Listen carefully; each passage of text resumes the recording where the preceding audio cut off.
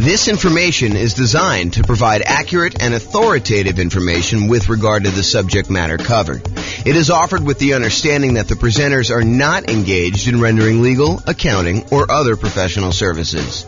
If legal advice or other expert advice is required, the services of a competent professional should be sought. Welcome to the Bellevue Real Estate Investing and Real Estate Financial Planning Podcast. Learn all about investing in real estate in Bellevue, Washington, with a combination of real estate financial planning and modeling with numbers specific to Bellevue, plus syndicated, more generalized recordings of live and pre-recorded real estate investing classes, not all of them specific to Bellevue. Be sure to stay tuned after the podcast for a message from our sponsors. All right. Good evening and welcome, everyone. I'm James Orr. Tonight we're doing an intro to buy and hold real estate deal analysis. That's what the class is we're doing here.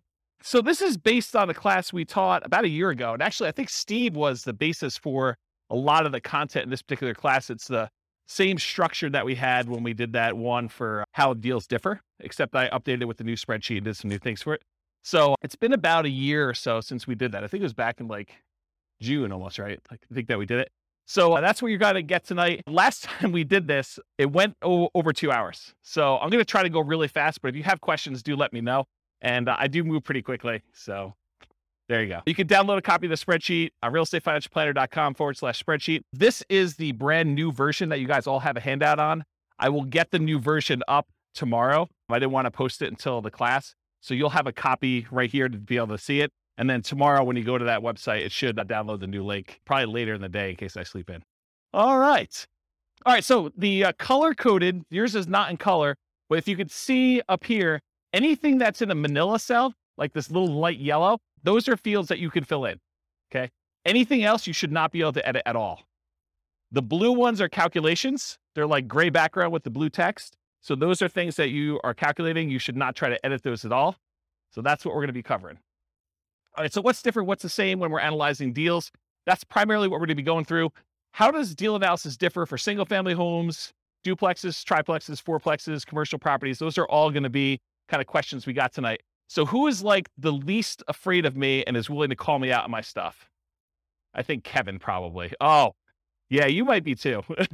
So I think Kevin's going to be the guy though. So if I don't tell you like what's different analyzing a deal, please call me out on it. And if I don't tell you like where to get the number from when you're doing deal analysis, please call me out on that. And you're welcome to back up Kevin if you want to, but I think Kevin's going to be the enforcer tonight. So, all right. So you can use the spreadsheet that you have in your hand to analyze any type of buy and hold deal plus nomading. We have any nomads in here? Quite a few. Okay, good. So you guys can use this as your deal analysis for doing that. House hacking, any house hackers? Renting out rooms and stuff. Yep. So you can use the same deal for that. Partnerships, lease options, lease purchases. You technically can use it for this, although there's going to be improvements made that allow you to do even more advanced partnership type analysis. You can do it for the rent part of BRRRR, but it is not designed for you to go figure out buying a property, doing the rehab and getting your money out. That's not what this spreadsheet was designed for. So it's probably not great for that. You could probably make it work, and it's not designed for fix and flip. That's a totally different spreadsheet. Any questions on that? Back to my old habit of asking if there's questions, just turning around, keeping on going. So call out if you got questions and we'll get you the microphone. And so we're going to cover tonight what deal analysis and how does that change based on the type of property you're analyzing, and then where do you get the values from? That's what Kevin's going to be enforcing. And so I'm going to walk you through each input and do that. So tonight, one of the things I struggle with is, how do you teach an 8-hour class in 2 hours? How do you teach someone how to do everything you need to know for deal analysis in a single 2-hour session? It's really, really hard to do. So what I decided to do is help you with just straight up how the spreadsheet works, what you're going to enter, where you get the numbers from. But what I didn't decide to go into, which we have a 2-hour class on by itself, is what makes a deal for you. So that's more like establishing your buying criteria. Like, how do you determine when you put the numbers in there, should I buy this or not? So there's a 2-hour class on that already. I'll probably reteach it at some point in the future. And then there's like 2-hour classes on like individual fields in the spreadsheet. There's a 2-hour class on how to get rent comps. There's a 2-hour class on insurance. There's, a 2-hour class on PMI. So there's no way I can teach you 2 hours of PMI, 2 hours of insurance, 2 hours of rent comps, 2 hours of, all these different things in one night. So tonight's going to be sort of like how to use a spreadsheet, how to do deal analysis, And then I'm going to ask you at the end to go do deal analysis for yourself. Go do 100 deal analysis examples so that you get good. And then you'll determine, hey, what is a deal in my marketplace for me? Like if I'm looking at 100 properties, what is it going to be that's going to be a good deal? And what's not going to be a good deal? Okay, so that's what's going on there. All right, so follow along on your spreadsheet. And my intention of giving you the big version of the spreadsheet, not just giving you a small one, is for you to take notes right on this. So go ahead and write notes. Anything that you think is important for you, go ahead and do that. The second handout you have is all of the overrides. You're not really going to do anything with this tonight. You might make one note or two, but it's really just for you to know that there's a reference for it. There's a whole separate tab, which I'll show you where it is. Okay. The primary thing you're going to take notes on is that big one. And if you need to turn the other sheet over on the back or make some notes, you can do that too. Okay. So let's go over like what you're looking at so you know what's happening with the spreadsheet. So section 1, everyone see it on theirs? Everyone know we're looking at that big sheet? Section 1's all your inputs. And my intention of making this spreadsheet the way it is simplify the number of inputs you need and don't clutter the spreadsheet with a whole bunch of extraneous data that you don't need, right? But you guys may have seen other spreadsheets, used other spreadsheets, and you may have been like, what number do I look at to determine if this is a deal? Or like, why are all these extra numbers here? Do I ever use those? And until you've used it 100 times and realize, hey, look, I'm only looking at a few numbers on here, it's all extraneous. So what I did is I said, if they're all extraneous, why do we even put them on there? Why don't we just hide them onto like another page of the spreadsheet? And so that's what the intention was. So all of the stuff that's going to be on here tonight is going to be really simplified right here. And then all the stuff you need to make decisions is over here on the right. And if you need to drill down, you have the ability to do that in the other tab, but you don't have to. Does that make sense? Does anyone use the new spreadsheet a bit? Yeah. Is it better for that? Is it like easier to use, kind of like once you get used to it? Yeah. So Andrew says, yep. Okay, so inputs, number 1, that whole section is going to be your inputs. Number 2, that big green button on there, it's not green on your sheet, it's black and white, but the big green button, that's if you take your deal. Once you've got to analyze, if you want to export it right to Real Estate Financial Planner in order to do additional portfolio analysis type stuff on there, it's a one-click export. I got tired of copying stuff from my spreadsheet to the Real Estate Financial Planner software, so I fixed it. I wrote the spreadsheet so that all of the fields line up with a Real Estate Financial Planner. And you can just do one button, it clicks over and copies it to your own account. Okay? The number 3 part is like the professional information of whoever gave you the spreadsheet. I'm going to be licensing out the spreadsheet to other real estate agents and lenders and people in other markets, and they'll be able to put their own information in there for a fee. So right now it's got my contact information on there. And then number 4, it doesn't show up on your sheet, but it's the different tabs on Excel. So if you're in Excel, there's an inputs and dashboard tab. That's this page.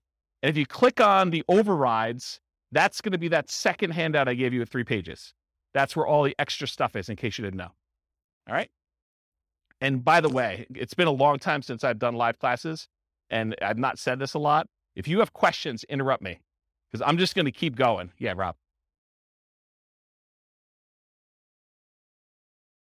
On the previous spreadsheet, correct me if I'm wrong, there were sort of 2 different slots for mortgages if you took out a second mortgage, which I always used to treat as like a HELOC, almost like a slot for HELOCs. Yep. Does that go under other expenses these days? Because I see that the mortgage section has, like you say, been simplified. Yeah, so that's a really good question. And I always felt on the spreadsheet you're referring to that was kind of janky because most people didn't do it right. They didn't actually do their HELOC loan kind of configuration correctly. So I need to do a separate class on how to do it correctly in this. But yes, the really short answer is you can put the payment you have on that second loan as an additional expense, and it will do the majority of the calculations correct, except it's not going to really do any of your return on equity numbers or like return on investment numbers, because if you have no money in the deal because you used a HELOC to do it, it's largely going to be infinite except for whatever you have left in there, right? So there's going to be some weird things about that. You probably could force it to work, and you're a smart guy. I bet you could figure it out, but I do need to teach a class on it. Yeah, and they have like 10-year limit, 10-year low terms, all these types of things. Yeah, there's like limitations on how long it stays out there, and a lot of them are interest only. So there's some weird stuff. I probably do need to teach a whole class. If someone wants to drop me an email, I'll make a note to do that class. I can email you. Okay, awesome. Thank you. All right, whoever has the mic is now the person in charge of running the mic. Okay, so that was section 4 for the overrides, which I covered there. And then 5, 6, 7, 8, 9, 10, 11, 12, 13, we're going to cover those on separate slides, but those are all the fields for making decisions. That's all like the output. Once you enter your numbers in section 1, it does all the calculation. It updates all these charts for you. So all you need to do is look at these charts and decide, is this a deal for me or is it not a deal for me? Should I pass on it? Okay. So I'll go into these in detail, but they're all listed here if you want to see it. But basically, I'm going to do a separate slide for each of them and I'll go into detail about it. Any questions? Am I going too fast? Because I know I have a lot of ground to make up. Nope. Good. You can. I'd just leave it on if I were you. Just don't be whispering crazy things on there, lest you hear it forever on the microphone. Yeah, exactly. Okay. So the question we get a lot is, hey, the spreadsheet is locked. Can you unlock it for me? The answer is no. Okay. Everything that you need to do is unlocked. All of the fields you need to edit are Manila. If it's not Manila, you don't need to edit it. It's like a calculation. So you do not need to do anything. All the functionality you need is already there. Okay. Anything you should be able to value for is Manila background. I said that. Anything else locked down so you don't edit something accidentally. You cannot sell this spreadsheet to other people. I need to say that because someone tried to. You can't brand the spreadsheet to your business. You can't just stick your logo on there and use it. I may offer that in the future. If you want to share it, go ahead and send someone a link. Send them to the link to realestatefinancialplanner.com/spreadsheet. It's free. Okay. And if you are an Excel expert, if you're like, look, James, I really need to make an advanced modification to this. I'm an expert in Excel. I know what I'm doing. I'm not going to screw it up. If that's the case, then the protection that Excel puts on there is like a childproof lock. If you're an expert, you should know how to overcome it. And if you don't know how to overcome it, then you shouldn't be messing with the spreadsheet. Right? Andrew's laughing because he knows. Yes. So the question was, I'll repeat it for the microphone. So the question is, this is really for buy and hold. Is there a separate spreadsheet for fix and flips and for BRRRR? I don't think I've released one in a very long time because I have not been focused on fix and flip for a very long time, but I'm probably due to make one. And so I'll go ahead and, if you want to send me an email, I'll go ahead and put it on my list to make a fix and flip spreadsheet. The challenge with fix and flip spreadsheets for a lot of folks is there's really like 3 major ways that people analyze fix and flips, and they're all slightly different. And so I need to be able to make the spreadsheet in a way that you can do all 3. So I'll have to think about exactly how I would structure that. Because I used to, a very long period of time ago, I used to cater to fix and flip people. That was like my niche. And my clients, like I'd like really high-end clients that were buying a whole bunch of fix and flip stuff.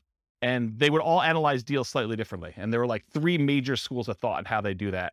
So I'll have to think about how I do it. If anyone has my old client book, I talk about the 3 different ways in the back of that book, if you've ever read that section. Okay. Does that answer your question? Awesome. Thanks.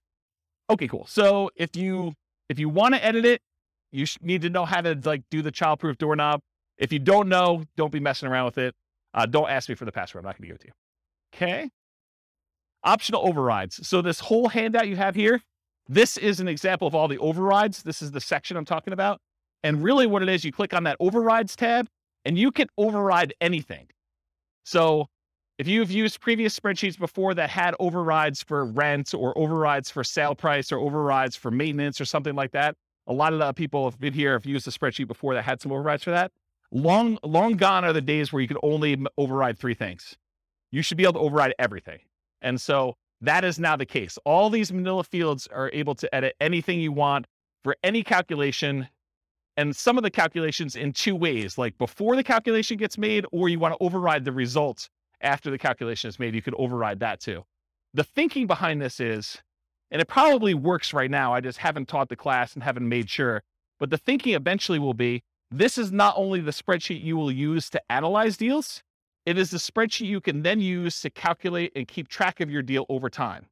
So instead of being able to say, hey, appreciation is going to be 3% a year, or whatever the number is, you'll be able to go back and say, appreciation year 1 was this actual number. Appreciation year 2 was this actual number. My cash flow in this year was this actual number. And then it will update all of the return on investments, return on equity calculations using your real numbers in the spreadsheet. So that was the thinking behind building it this way. So that's what's coming. It probably works right now as it is, but I will be creating additional tools to make it easier to do that and some kind of like additional reporting. Okay. Any questions on that? Okay. So you can override a large number of inputs. You could see intermediate calculations and you could see advanced calculations all on that thing. And if you want to look at what is available, go through and look at those if you want to. Okay. That's what the overrides is.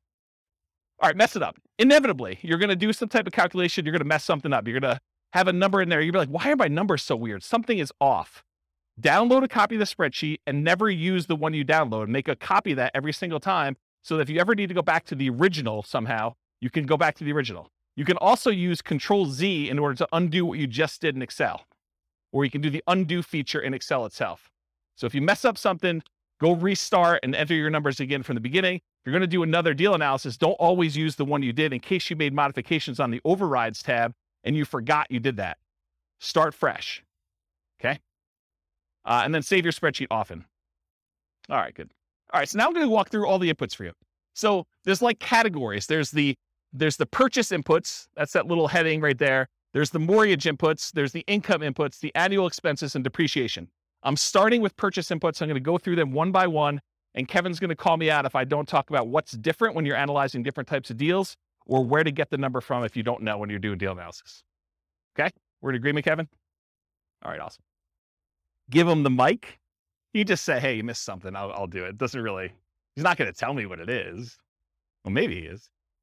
All right, so at the very top, if you guys downloaded a previous version, this wasn't in here. It's an oversight because I don't usually use this field, but I now added the ability for you to put the property address in the new spreadsheet. So that's one of the changes that was made in version 4 instead of version 3, okay? So you put your property address in there at the very top above purchase inputs. It doesn't matter what property type you're doing. You just name it whatever you want to name it. So here's some examples. You could do the address and the MLS number if you want to. You can do the address, MLS number, and the type of deal you're analyzing. Oh, if I do a buy and hold with it this way, this is what the deal is. If I'm doing a lease option, if I'm doing a Nomad with 5% down, if I'm doing Nomad 5% down, but I'm going to prepay my PMI as an example, or if I'm going to do the lender paid PMI option as another example, or if I'm going to put 20% down, or if I'm going to put 20% and I'm going to own or occupy, or maybe you just want to call it something generic like the project you're working on instead of an address and the MLS number. So whatever you want to do to name it, it's really up to you. It's not used anywhere. It's for your own personal identification, but it is helpful sometimes to have the MLS number.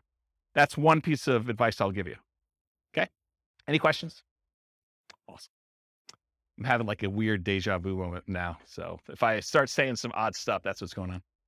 All right. So after repaired value. So I'm just starting at the top, working my way down. ARV stands for after repaired value. That's the value of the property once you've done all the fix up. If you're buying a property at a discount because it needs work, this is the value after you've done all your fix up on it. It's what you think it'll be worth then. Okay. So that's ARV. In some cases, it doesn't matter what type of property, it's always going to be that type of number. When buying a property below fair market value, buying at a discount, this will be usually higher than the purchase price. How many people have bought a property in the last year? Did you have to pay above asking price in order to get the property? Okay, so in those cases, your ARV may be lower than your purchase price. Okay? And then you'll probably have negative returns for appreciation that year while you're waiting for it to catch up. Okay? So buy it below there, I talked about that. Some hot markets, you'll be buying it for above ARV, I talked about that. Sometimes in this field, instead of just entering a number, especially with like new construction, I will sometimes use it as a formula. So in Excel, I'll say equals 450,000 plus 10,000 for the backyard, plus $12,000 for a fence, plus $3,000 for the appliance package. And so I'll just add up what all the values are instead of just putting in the total of being whatever it is, 500,000 after everything. Does that make sense? Because then I can go look back and say, why is it so much more than what I thought it was? What did I add in there? And I can look at them all individually.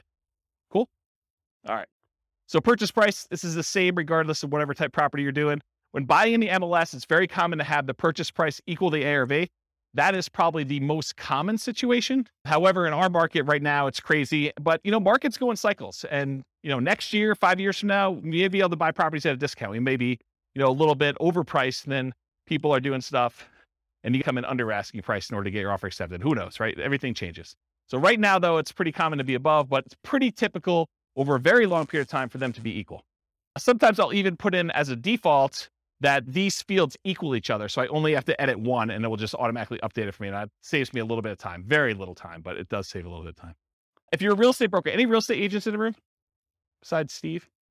So if you are too? Okay, great. So if you're doing real estate and you're buying it and your real estate license, you can actually put in your purchase price, if you're taking your commission as a discount, you can do 0.97 times whatever the price was in order to do that calculation.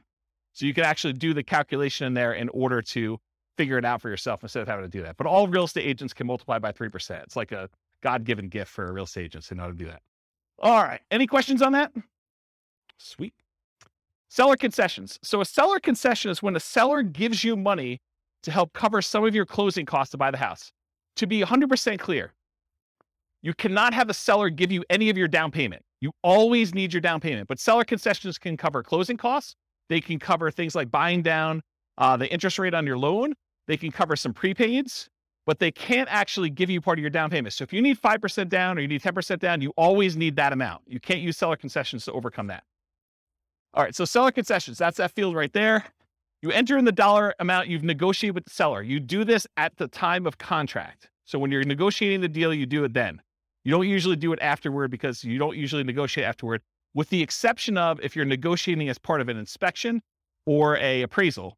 Sometimes you can negotiate and get the seller to give you seller concessions instead of adjusting the price. You put in the dollar amounts that you negotiated, and then we put in the percent. Why do we put in the percent? Why do we calculate the percent? You'll notice some of these, I do a calculation for percent. A lot of them I don't care. Why is percent important here? Because loans limit how much you can get in seller concessions. They may say you can only have a maximum of 2% in seller concessions on a certain loan type. And so I want to show you what that value is so that you can see if you're over it. You talk to your lender to find out where you get that information from.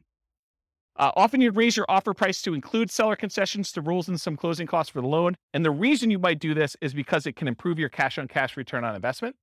But the idea is, let's say you're trying to buy a $400,000 property. You could go to the seller and say, look, Mr. Seller, I know you've got this property listed for $400,000.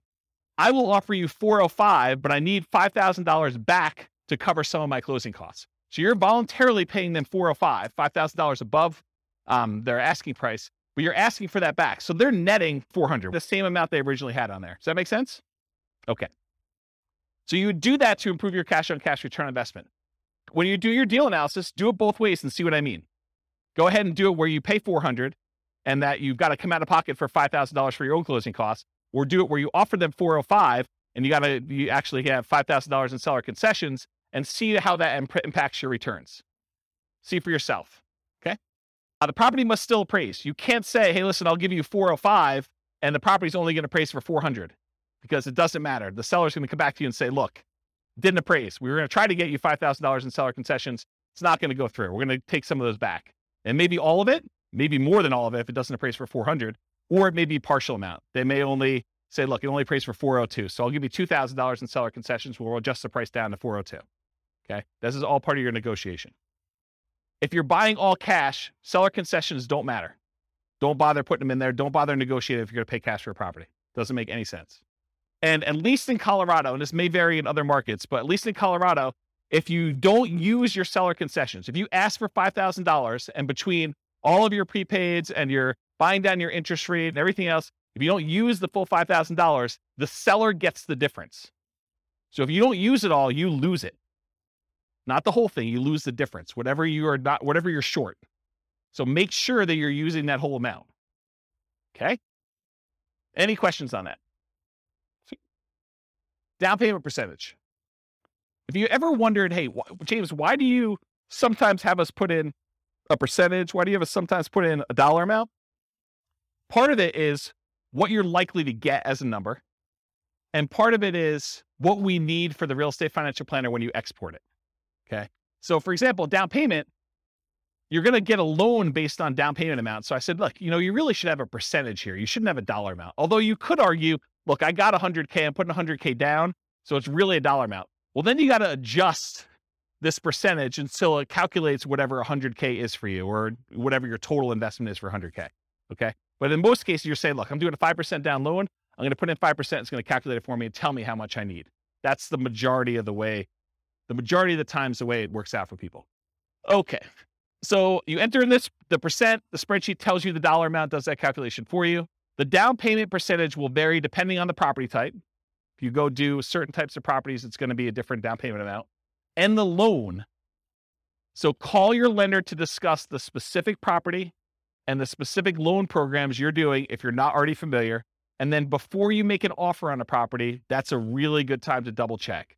Because it sucks for you to go ahead and say, I think I know the loan I'm getting. You make an offer and you find out you can no longer get that loan, or loan programs have changed. You don't qualify for that loan, or something else weird has happened. So you want to double check as close to when you're making your offer as possible.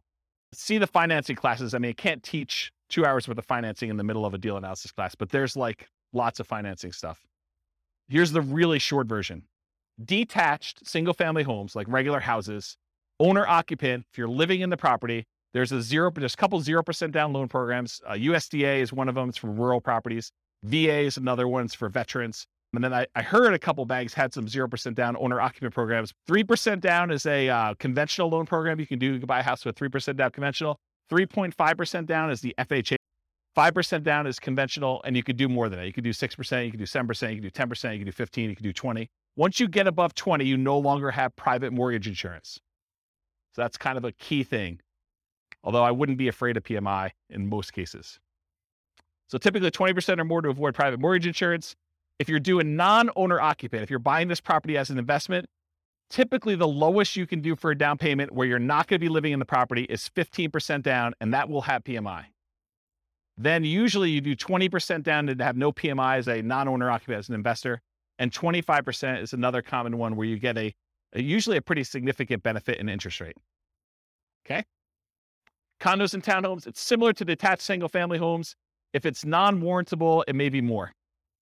Duplexes, triplexes, and fourplexes, you could do owner-occupant with those. You have to move into one of the units, and you could do either the 0% down VA loan for that. So you can move into a duplex, triplex, or a fourplex if you live in one of the units, and you can do nothing down. That's the VA loan, the only one you can do for that. Or 3.5% down FHA. Okay, so that's the two most common ones for doing owner-occupant in the multifamilies. So if you're doing house hacking and you want to move into a duplex, triplex, or fourplex, if you could find one where the numbers make sense, then that's typically. And then for non-owner occupant, it's typically 25% down for this. Okay. 5 units, these are usually considered commercial properties.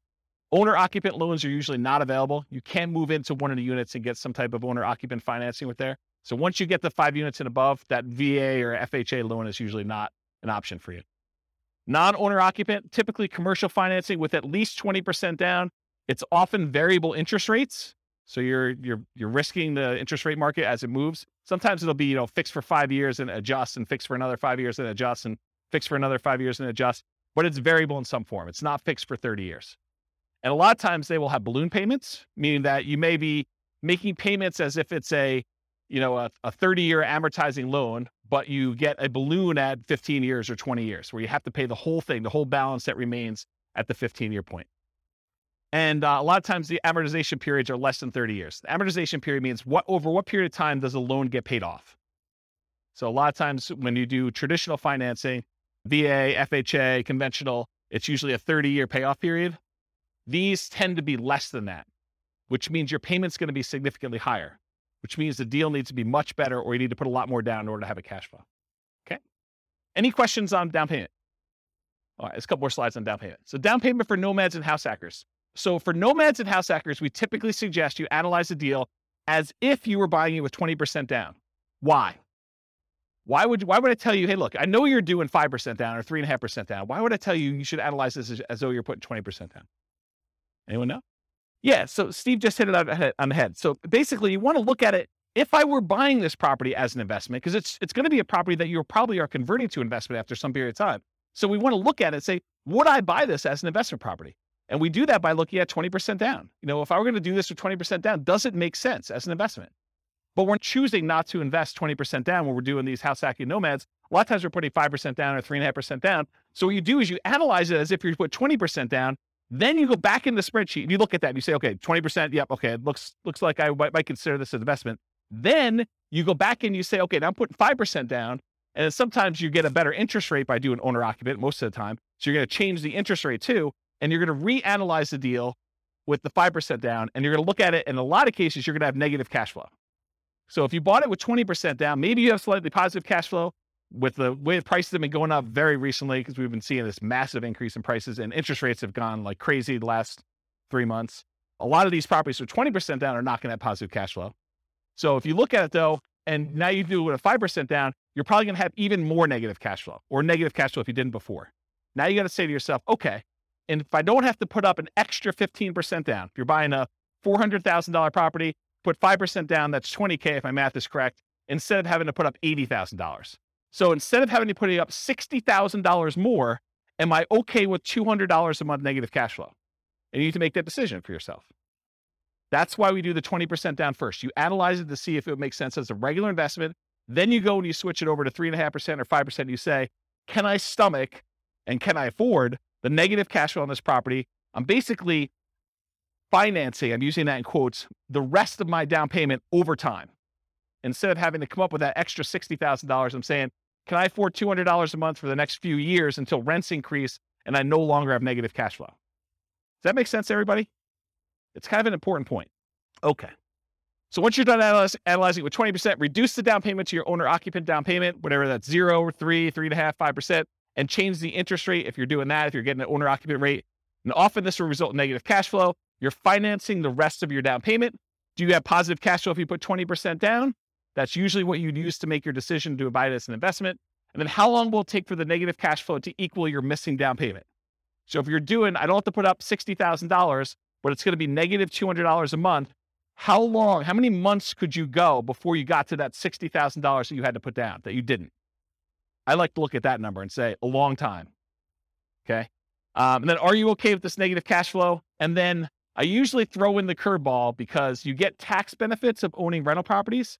Are you okay with the negative cash flow plus the tax benefits you get by owning the rental property, which is called cash flow from depreciation?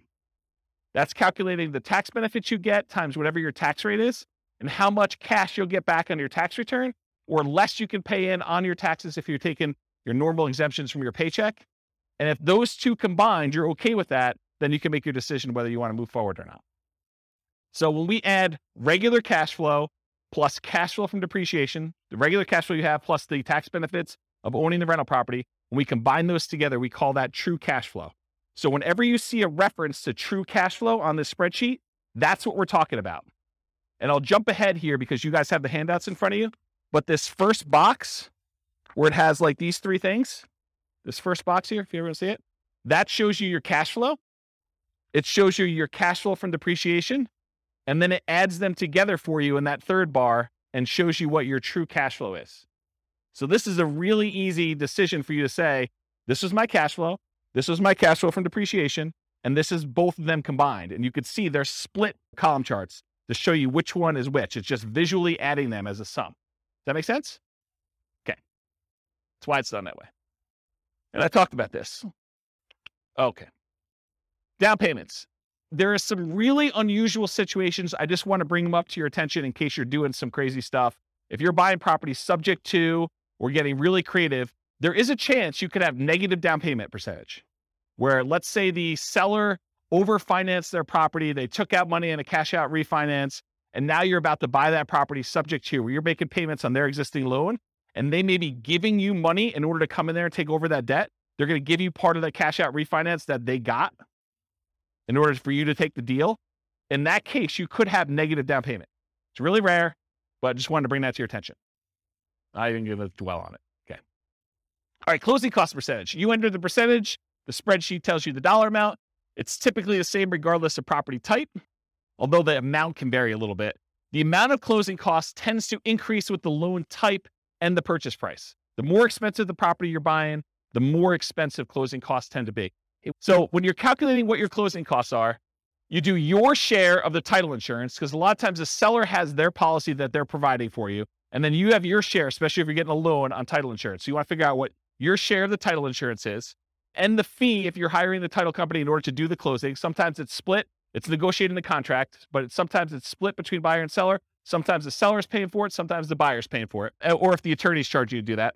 Any upfront private mortgage insurance premiums, if you're going to do a prepaid one-time upfront PMI payment, you put that in there. That's where you're putting less than 20% down. Or choosing a loan lender program that offers this as an option. You don't necessarily have to do that. Any points you're paying in order to get a better interest rate in a loan, you want to include that. In some cases, you choose to take a higher interest rate and have the lender credit you back some money so that you have lower closing costs. So you call the lender and the lender says, hey, look, for a par rate, I'm not going to get into details, go watch the financing classes, but for a par rate, it's, 5%. You say, well, what if I wanted to buy down the interest rate? Well, for $3,000, you could buy it down to 4.875. Okay. Can I go the other way? If I took 5.125 voluntarily, if I took a higher interest rate than what you're quoting me, what would happen then? Well, we would give you $3,000 then. Now I need to come to closing with $3,000 less because you voluntarily took a slightly higher interest rate. Does that make sense, everybody? Okay. So you can get points, you can pay points to have the rate go down, or you can get credited points in order to have a higher rate voluntarily. Cost of your appraisal. A lot of times your appraisal is not going to show up on your closing statement, because a lot of times you're going to pay the lender outside of closing. You're going to give them your credit card and they're going to charge you $900 or whatever appraisals are going for now in order to have your appraisal done. By the way, those can be much more expensive depending on the type of property you're doing. You're buying a 5-unit or something really, really expensive, then you're basically going to have a little bit more expensive closing costs for those. And some lenders, in some cases, may require more than one appraisal. I know there's someone in the room who had an appraisal done on a property, and I think the lender didn't believe that the value was what it was, and so they had to have the lender required another appraisal. Is that right? I've also seen this come up where you're buying new construction properties where you'll have the preliminary appraisal done, and then the appraisal will say, I need to go back out and check to make sure these 7 things are done. And sometimes they charge you an extra fee for that. And I remember one client where, man, the appraiser wanted to go out like 5 times because they kept saying something was not right. And it was pretty ugly. The appraisal on that property was like $2,000. It was something stupid. And it's a single family home. It was a condo, in fact. The cost of things like your property inspection, surveys, radon tests, pest control tests, and sewer scope, those are all things you'd want to include as part of your closing costs. You may not be paying them at closing, but you should realize that that is part of your calculation for what your return on investment is and what the expense of getting the deal is. If you decide not to include those, your numbers are going to be slightly off, right? And the less you put down, the more off it will be as a percentage. Because the less you have money in the deal, the more these small expenses matter. You buy the property for cash, not going to make that big of a deal. Missing $1,000 in there. If you're paying a wholesaler or wholesale fee or real estate agent a commission, that is not already included in the purchase price. This is when you're going to go buy a for sale by owner and you got to pay your real estate agent out of pocket. In those cases, you want to include that as a closing cost. In most cases, if you're buying a property from the MLS, at least right now, and this may change, by the way, but right now, if you're buying a property inside the MLS, a lot of times it's pre-negotiated the fee that is going to be paid to the buyer's agent, okay? And so you don't have to include that separately as a closing cost because it's already baked into the purchase price. But that may change. You heard it here first. You should not include the seller's share of closing costs in your closing cost numbers, or if your real estate agent is being paid by the seller from the seller's proceeds, which is how it typically is done for most MLS transactions, these are only your closing costs that we're talking about here. Now you know more about closing costs you ever wanted to know about this field, right? You were like, holy crap, did you doing all that stuff in there? Yeah. That's why there should be like a 2-hour class just on this one. Any questions? Is this helpful? Or should we stop and just do Q&A? Okay, good. At least one person likes it. Everyone else voted for Q&A. Just you, Ann. All right. Rent-ready costs. So rent-ready costs are all those expenses you have after you acquire a property that you need to do in order to get a property ready to rent. It's all the stuff the property needs. It's the same regardless of property type, although it varies depending on what property you have. So really, this is like you go and you have your inspection done and the inspector lists, 14 things that need to be done to your property. They're not worth negotiating over with the seller because you really want the deal and you're not going to get nitpicky. Maybe you said to the seller you were not going to, give them a list of things. That goose is on top of that roof. That's crazy. Yeah, this is literally squirrel going on right now for my ADD. There's geese on the roof for those that listen to the recording. Where was I? Rent-ready costs. Oh yeah, so basically your day, Steve. You're buying a property, you basically negotiate with the seller that you're not going to get nitpicky about things. So when you get your inspection report back, there's 14 things that need to be repaired. So you need to do those things in order to have the property get ready for rent. You got to put that money somewhere. You put it in rent-ready costs. You say, look, I got to set aside $2,000 or whatever it is to do this. And I will tell you, if you're always putting zero in here, that's probably wrong because almost every property needs to be at least cleaned. Something needs to be done to that property. So unless you're putting $500 or $1,000 in here, it's probably incorrect. Yeah, at a minimum, you're changing the lock. So some people do their own block changing, but you got to put time in there and, buying the stuff. Yeah, you got to buy locks. Yeah, so there's something in there, right? You're doing that. Although I've seen this, it's scary. I've seen people not change locks on properties. Yeah, you have to call locksmith to get it done. Okay, so that's really what it is. If you have any imminent repairs or immediate things, you put it in there. Cost of materials and labors, others, and your own labor. So not just hiring someone, but your labor to do this. Any upgrades for new construction you're not rolling in. So if you're buying a new construction property and you can't roll in blinds or you're not going to roll in landscaping or backyard fence, this is where you put those numbers. Okay, I said it's highly unusual. An unusual situation. If you're being paid to purchase the property, you could include that fee in rent-ready costs. So if you're thinking about, the subject to example, you could put it in there as another way of doing it. Okay, now let me talk about this weird one. So imagine for a minute, you're analyzing a deal and you're buying a single family home and it's got a tenant in there. And the tenant is someone who's lived in the property for 15 years And the reason they've lived there for 15 years is because the previous landlord always had a soft spot in their heart and they never raised the rent in 15 years. So for a $500,000 house you're buying, you're paying you $600 a month in rent. Okay. And that's problematic, right? So what do you do with that? When you analyze a deal and you put in $600, it doesn't look like a deal. So we're typically not doing deal analysis where you put in $600 a month for rent because it looks like a non-deal. Instead, what we're going to do is we're going to put in what the fair market rent is that you could get if this property was not rented to the $600 a month person. Okay. Then what you're going to do is you're going to say, okay, there's 7 months left on their lease.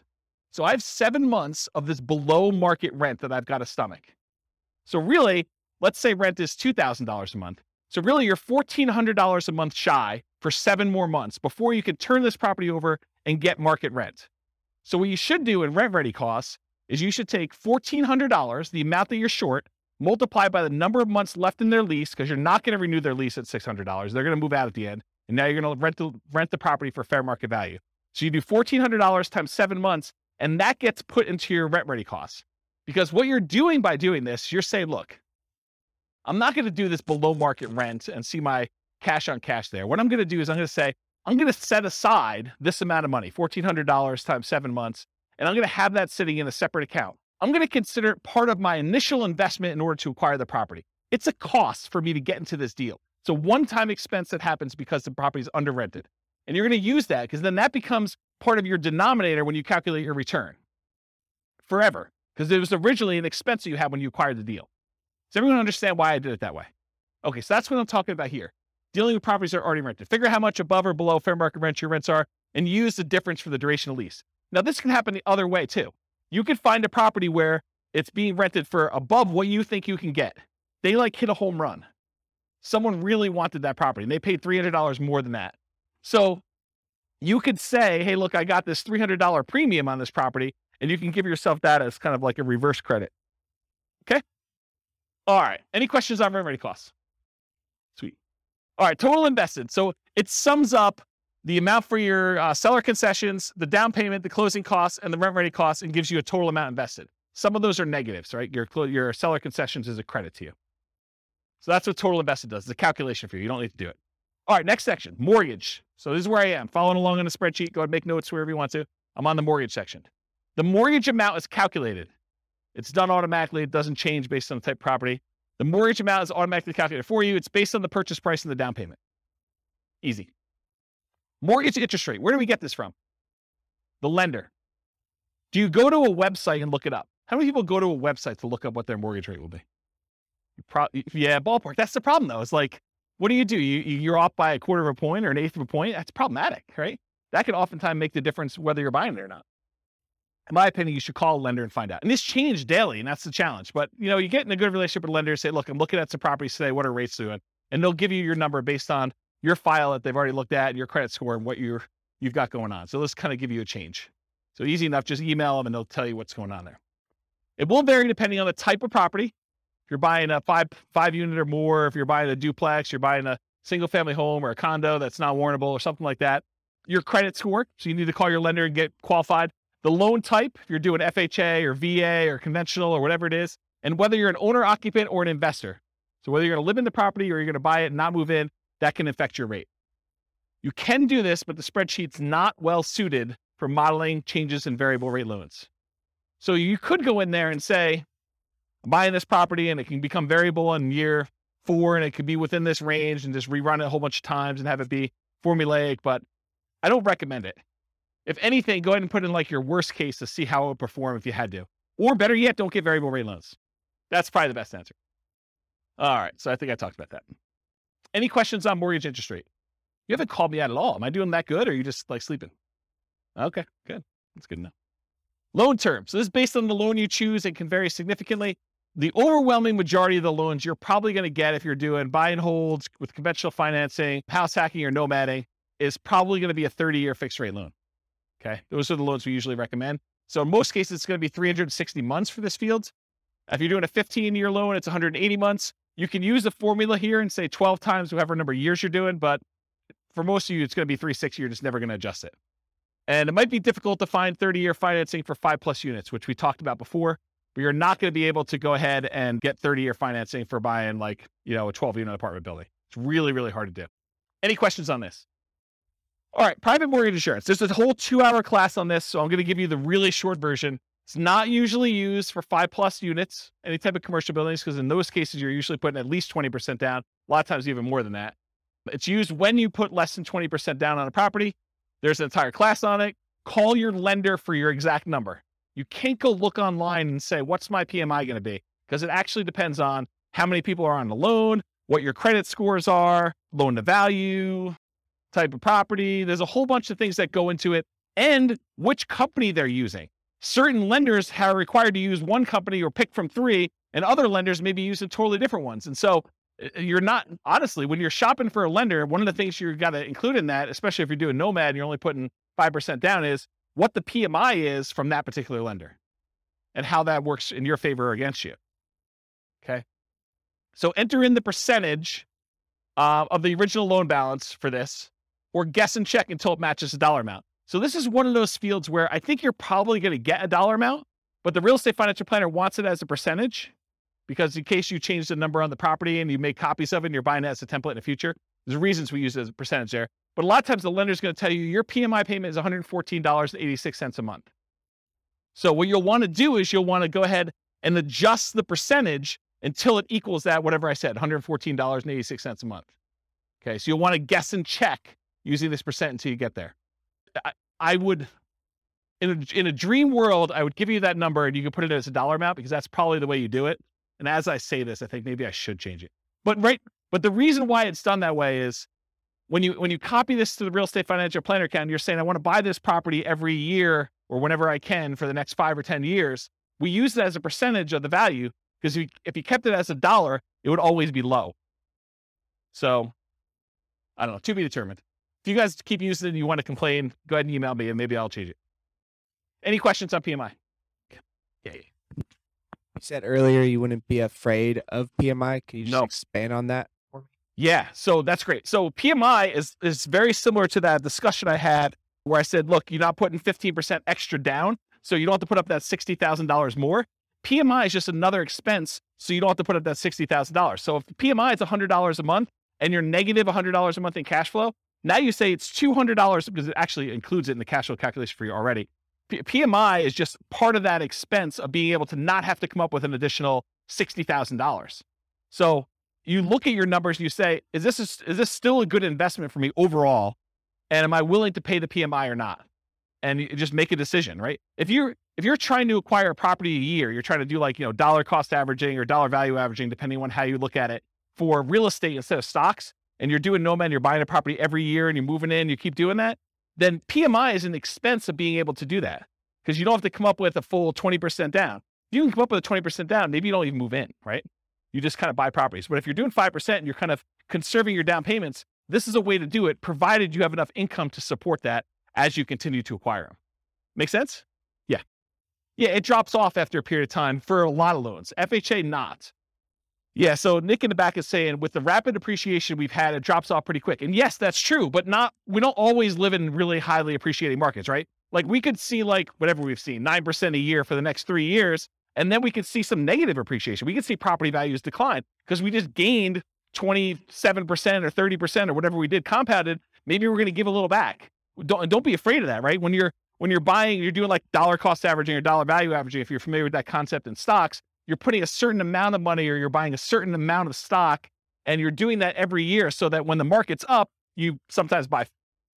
Oh no, it's not plugged in. Oh, so I was saying when you're dollar cost averaging, dollar value averaging, you're doing the stocks, when the stock market is up, you buy fewer shares for the same dollar amount you're invested. When the real estate market is up, you're buying one house, you're buying because it's the smallest unit you can do. But when the market's down, you're getting a better deal. So when the market is up, you're buying properties, you're kind of like riding the wave for all the ones you own, but the ones you're buying are a little bit more expensive. When the market's going down, yeah, you're losing value on these temporarily, but you're buying slightly better deals on the ones that are down here. Okay, so that's how I look at it, if you're thinking about it that way. Okay. All right, so the next field is, when do you drop private mortgage insurance at what loan to value? And so, as Nick said, a lot of lenders say once you get to 80% loan to value, they will drop the PMI payment off. So you can put in at what percentage your lender tells you here. Some lenders will tell you it's 78%. Some will tell you 80%, whatever it is they tell you. It's usually 78 or 80, depending on who it is that's telling you that. Sometimes they don't know, but put it in there around there. And so usually when your property value then gets to the point where you have 20% of equity, you're 80% loan to value, then your PMI payment can go away if you ask the lender, look, my property value is this. Can I have my PMI removed? Anyone have their PMI removed? What were you told? 80%, 78? Did it matter? It was like 20%, 27% equity. Okay, so what he was told was, for the recording, that if he just kept making his payments, when it got to 78%, naturally it would automatically drop off. Or if he paid for an appraisal and the appraisal showed that there was 20% equity, 80% loan to value, then it would drop off then. So you could pay a fee in order to have it go away. Is that what you guys were told too? Yours different? Okay. We had one who couldn't remember and the other one said, yes, that was true. Well, you're like me. You're too young to be losing your memory like that. Oh, I actually didn't know that. So apparently there's a 2-year minimum for PMI for Fannie Mae, Freddie Mac. Oh, someone's arguing that they may be lender dependent. So, and again, this is why you need to talk to your lender and find out, and it could change. And these change all the time, right? Rules for loans do change. So by the time you listen to this recording, it may be totally different. And if you refinance where you still have PMI, then it starts over. Yeah. All right, so often use 80% here. If your loan does not automatically drop PMI off once your loan hits a specific loan to value, for example, FHA loans do not automatically drop off. So if you're doing FHA loans, PMI is forever. Doesn't matter your loan to value. Once you get an FHA loan, you're paying PMI for the duration. It's one of the bad things about doing FHA. One of the good things is you can buy duplexes, triplexes, and fourplexes with 3.5% down. And the interest rate's not that bad. But you're never getting rid of that PMI. You just should calculate it in as part of your payment and figure out what that looks like. Okay? Most conventional loans, though, it drops off at some point. In the event that it is an FHA loan, though, use 0. Okay? All right. Income. Should be easy. Monthly rent. Use the fair market rent you'd expect you can get from the property. I have a whole class on how to determine fair market rent. I can't teach a 2-hour class on that right now. I use rent-ready costs to adjust for current rents that are not fair market. Remember, this is that example of someone really had a soft spot in their heart and they were getting $600 a month for a $2,000 a month property.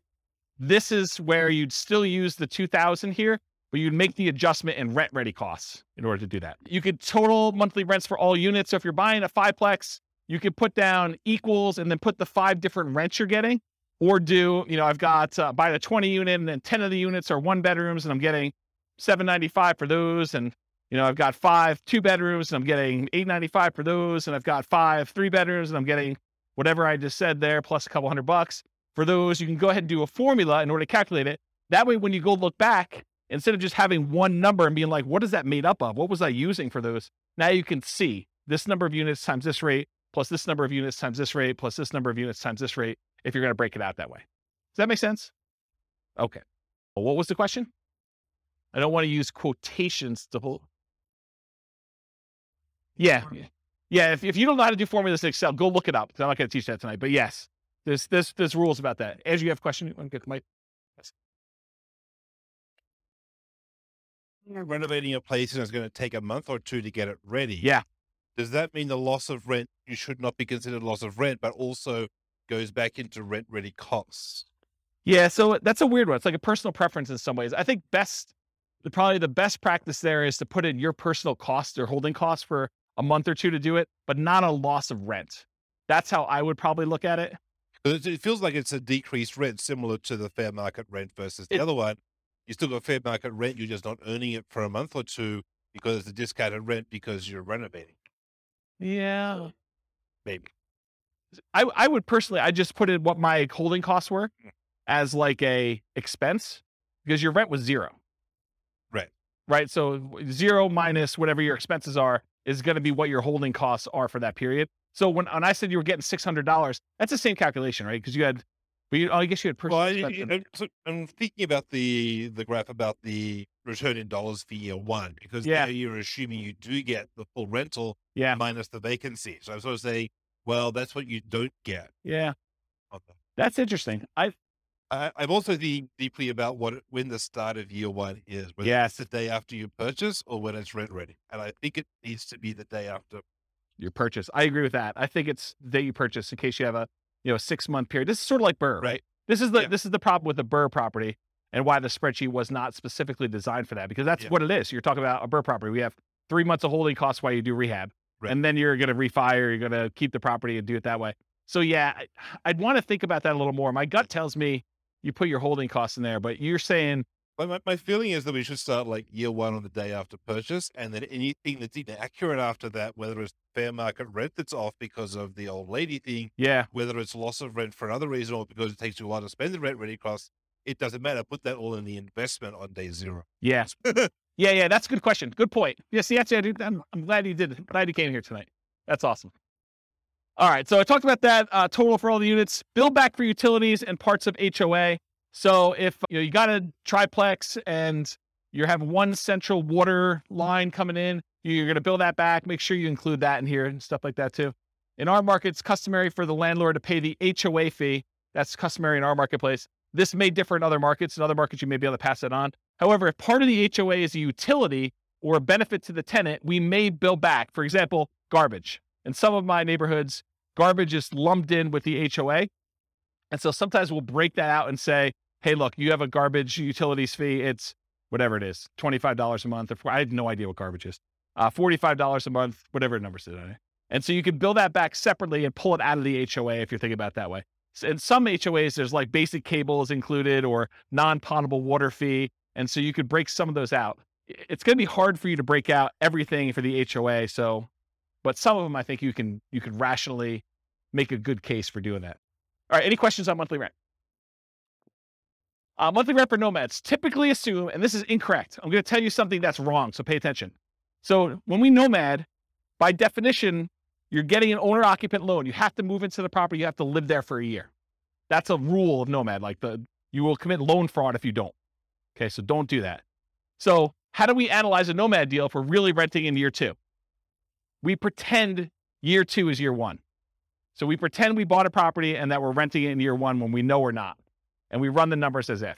It's going to be off a little bit, but that's how we do it. Because otherwise it gets really wacky. And all of these charts on here are all year 1. And so if you have 0 for rent in year 1, it's going to look really weird. Okay, so we're going to pretend year 2 is year 1 and just pretend that you're renting it right away, which you're not. Unless you're buying a duplex, triplex, or a fourplex, in which case you're getting some rent. It's just below market for that first year. Okay, so most folks will use what they can get in rent today. In many markets, this will be slightly lower than what you may be able to get a year from now as rents sort of go up a little bit, especially if you start searching for your... However, and I think you guys have experienced some of this, especially in competitive markets where you don't quite have the time to plan when you're buying your replacement property, you may be forced to accept a slightly lower than ideal rent because your lender requires you have a signed lease in place. And so for that first year, you may get screwed a little bit, right? Right? You guys are smiling. You guys know about this? Yeah. So yeah, renting in January, like that's another bad example, but that's the idea. Sometimes on that first transition out, you're a little short. That's what you got to do. You got to suck it up. Would you rather not buy the property? It's almost like a cost of acquiring that property, your rent difference. In fact, you could argue you put it in your rent ready cost on the next deal. I'm short on the last property going out. The numbers still look amazing. Okay. So that's what I talked about there. Other income.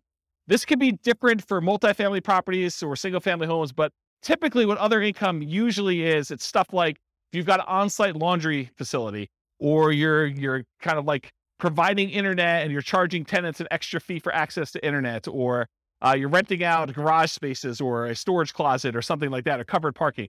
Those are examples of other income. Any questions on other income? All right, annual expenses. This is that next section there.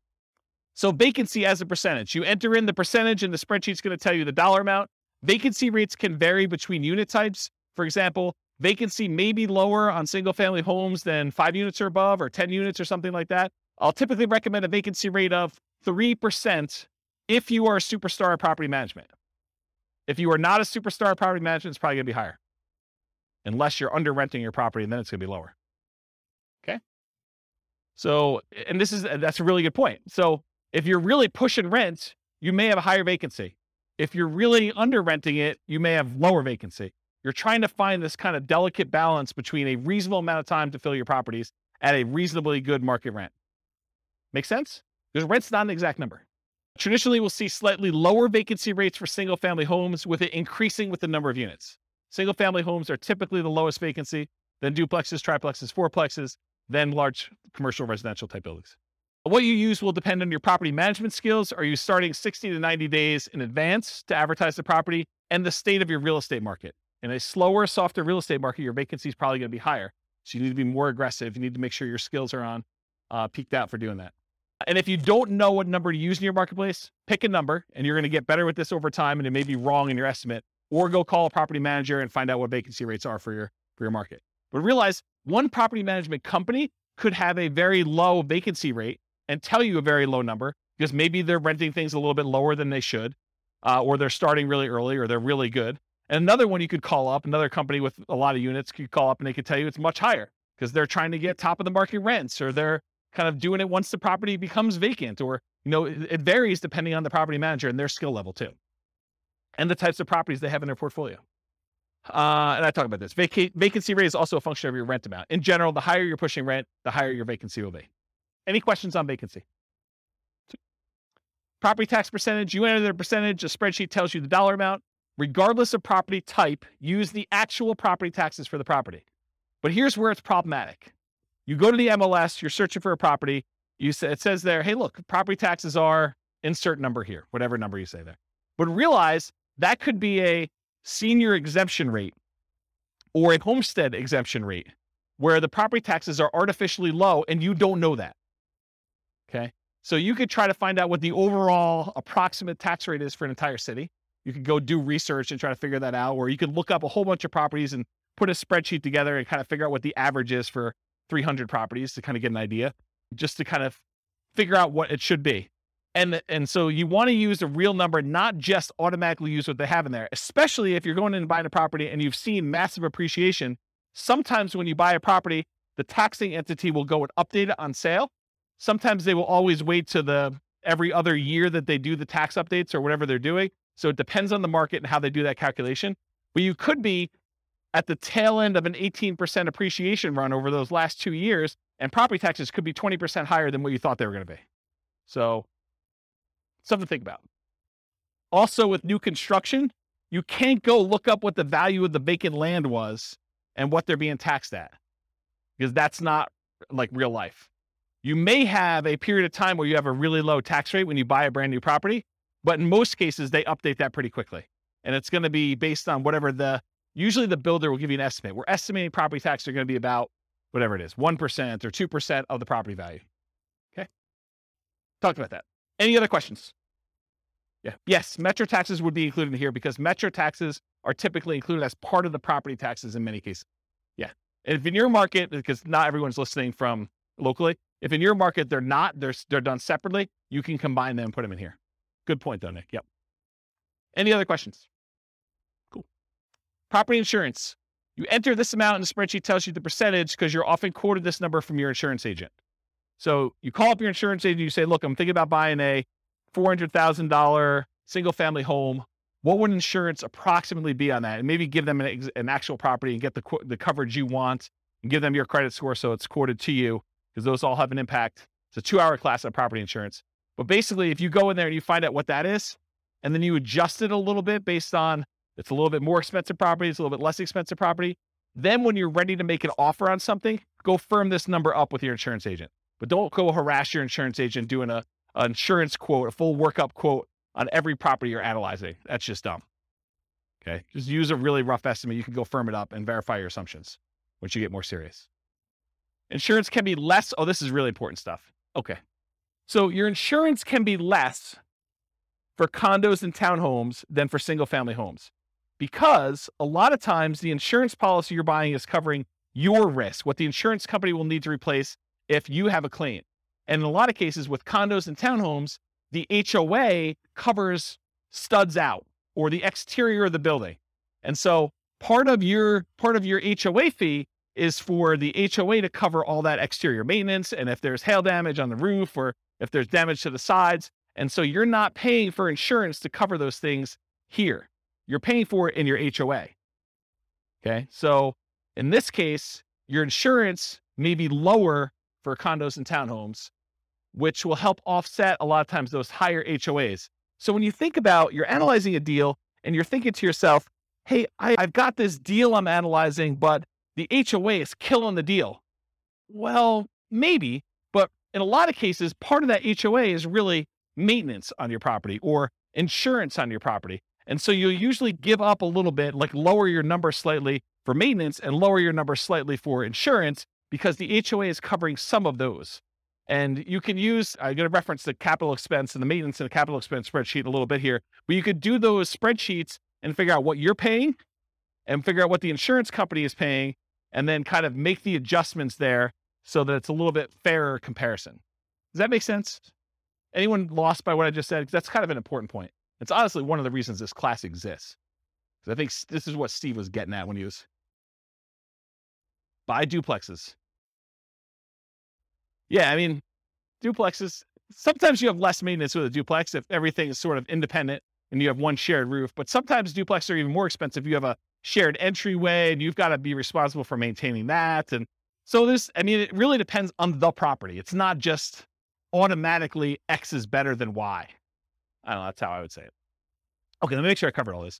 Insurance can be less. Talked about that. It's coming to HOA for condos. Be responsible for the exterior.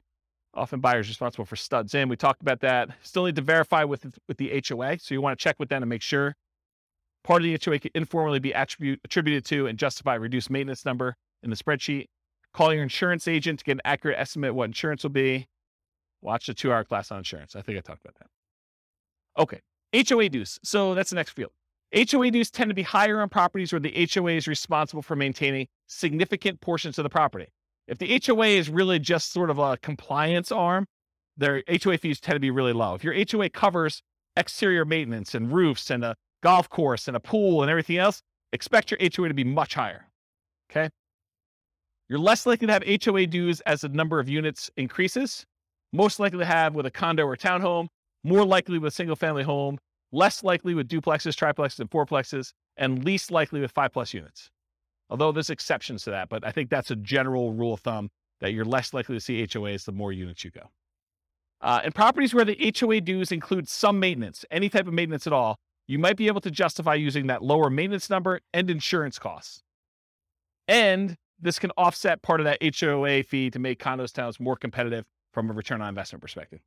I didn't cover it here, but we need to talk about this. So let's say you're in a big neighborhood and you have a huge hailstorm comes through and, the HOA is responsible for roofs. And they realize that 90% of all the properties need new roofs now. And they don't have enough reserves in order to handle their kind of like deductible for having all the roofs done. So they're short.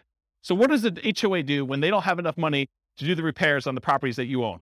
They do what's called a special assessment. So they come to you and they say, look, we're short and we need to have a certain amount of reserves. So we're going to go ahead and say, each of you needs to cough up $1,000 per unit to cover your share of the deductible to have these roofs done because we didn't expect a hailstorm to do all these roofs at one time. So they come to you to say, okay, we all need $1,000 from you. What if you don't have the $1,000? That's a problem. But you can buy insurance to cover that deductible. So if the HOA comes to you and they say there's a special assessment for whatever, roof, sidewalks, whatever they need to do that for, you can purchase a separate insurance policy. You need to talk to your insurance agent about this, where the insurance company will then pay for the special assessment on your behalf. So you're paying a monthly fee of whatever it is, $25 a month. And if there is a special assessment at any point during the time that you're paying that policy, then the insurance company will cover that special assessment fee. So if I were personally buying an HOA or condo, I would always buy the special assessment insurance, in my opinion. Okay. Any questions on that? Utilities. Utilities can vary depending on the property. You're least likely to be paying any utilities on a single family home because this is the landlord paid utilities. So if you're renting a single family home to somebody, in most cases, that tenant is going to transfer utilities into their own name and they're going to be responsible for paying all those. You're not going to be responsible.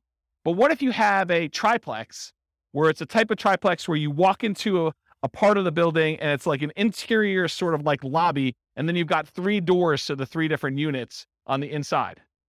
Who's paying the electric bill for the centralized unit? Who's paying for cleaning in the centralized unit?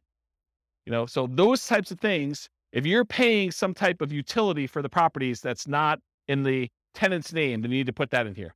It can vary depending on property type. You're least likely to have that with the single family homes, as we discussed. You're less likely with condos and townhomes, and you're more likely with duplexes, triplex, fourplexes, fiveplexes as the number of units and common areas and amenities increase. So just realize that your probability increase with the number of units. Typically, you'd get this information from the MLS, brokers, sellers, and leases. Did I hit where you get the numbers from for everything? Did I miss anything? Look down your sheet. Tell me if I missed anything, because I just want to make sure. Is there anything on there you're like, where do I get this number from? So I think Kevin's not way on top of this thing. Maybe I'm doing such a good job that I catch it on every one, but. He asked me about where you get the number from for appreciation.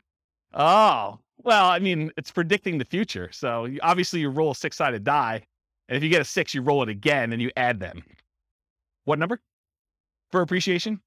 10% for appreciation, says Kevin. Make any claims against him if you don't see 10% in your properties. This is his address. I'll give it to you. Maybe. I could probably make it a non-deal if I really, really struggle to do that. But you're right. Everything starts looking pretty good, which is why, last couple of years have been amazing here. I got no unhappy clients, that's for sure. All right, got my water. All right, so we talked about utilities. Any questions on that? Other expenses. I combine these two into one slide. You're slightly more likely to have additional other expenses on properties with more than one unit. This is like if you have to do snow removal on a fourplex, because who's going to shovel snow when you've got shared walkways and stuff? Or lawn care, or things like that. Most likely have 5+ units as the number of common areas and additional shared amenities increase. You typically get these numbers from the MLS, brokers, sellers, and leases, although my experience is that they're very rarely accurate. So you gotta use your personal experience to kind of estimate what you really think they should be. And it sure helps if you have other properties. You're like, oh, I have another 10plex and my landscaping costs for that are this. Let me go ahead and use that for this one. But if you don't have those actual numbers, sometimes it's really hard to estimate.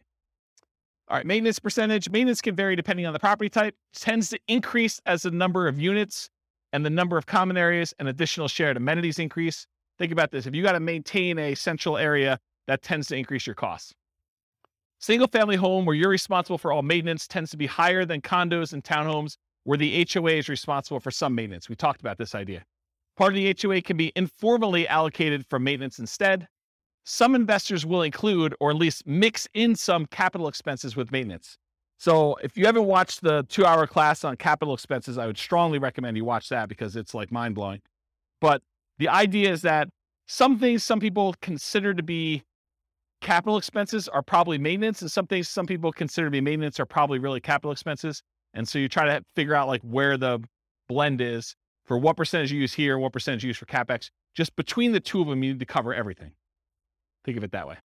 So in that class on CapEx, I have a basic spreadsheet and advanced spreadsheet. I'll show you those, I think, on the next slide. And then keep track of your maintenance and capital expense numbers over time to get a better feel for your own numbers. And as we see periods of massive inflation, what should you expect to see with maintenance and capital expense costs? To go up, right? A lot. You were thinking they were going to go up 3% a year, and now we saw whatever inflation was, 9% or 8%, whatever number they're quoting you.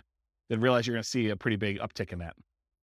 All right, so advanced for condos and townhomes where some maintenance is handled by the HOA, estimate the portion responsible in the HOA fee and then subtract that from what it should be to do your reduced percentage. So you go do the calculation to find out, the HOA is responsible for A, B, and C. That usually costs X dollars per year. And my maintenance number is $3,000 per year. I can subtract the number that the HOA is responsible for. So I really only need to do this dollar amount, which is this percentage. So do that math for yourself. CapEx, same type of idea. They can vary depending on property type, similar to maintenance, except these are less frequent, often larger expenses. One of them I quote as a percentage of gross rent. That's maintenance. The other one I quote in dollars per month. Or this is annual, actually, so dollars per year. All right, these are examples of the two spreadsheets in that CapEx class. I really recommend you go watch those. This is the basic one. The basic one you put in the cost in today's dollars of all these different things that you're going to do, how frequently and number of years that you replace them, and then it will take an inflation rate into effect and tell you this is what it will cost this number of years in the future. So this is what my yearly cost is that I need to save. This is how much I need to save each month. So it tells you how much you need to save for the year's costs and how much you need to save for the month's costs in order to have all these things covered with inflation this number of years out for one use. So that does the basic one. The advanced one is more complicated because it does the cost in today's dollars, the frequency, and then you can put in how old the thing is today. So you may only have, instead of 10 years for an air conditioner, you may be 5 years in. So you really only have 5 years to save up to replace an AC. So that'll take that into account, and it'll adjust all the different years for all the different units. And then it also takes into account if you're putting money aside, what you're earning on that money in some type of savings account, and if you're increasing the amount you're saving each year with inflation or some other number. So the advanced one does a whole bunch of calculations. It's almost like cash flow planning for CapEx, and it shows you your account balance over time and sees if you ever go below zero, and shows you when they all happen and how big order of magnitude they are, like how large the expenses are. And it sums up all of them in this bottom one. So the advanced one is for someone who's like, yeah, I really, really want to know and have understanding of CapEx. The basic one should get you close. Okay. Management does not tend to vary based on property type, although with some properties, especially larger multifamilies, you may be hit with your property manager minimums, which would make your percentage higher than you would have estimated. For example, if you're renting, you've got like a 20 unit and there's a whole bunch of like 1-bedroom units in there, like studio or efficiency apartments in there. And, they're renting for $550 a month and your property manager's minimum is $600 a month. You may be hitting the minimum with all those. So just realize that. You get this number from your property manager.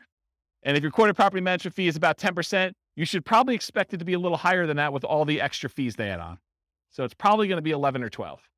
So if they tell you it's 10, it's probably going to be a little higher than 10. It's very rare, in my opinion and experience, that the property management number that they quote you is the actual expense you pay to them. Okay? Any questions on this? Yeah, Andrew, you want to? Are you counting like the first month's rent as part when that happens as part of that, or is that a separate?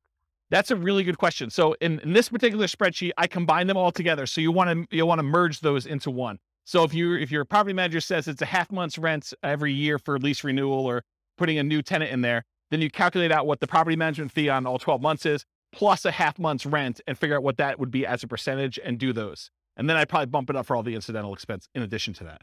So yeah, it's not intended to be broken out. In the other spreadsheets, some people will break out, property management, somewhat like steady state property management fee, and then they have like a lease renewal fee or a lease origination fee separately. I combine them into one rather than do two. Good question. Any other questions on this? All right, so this is the depreciation details on the bottom.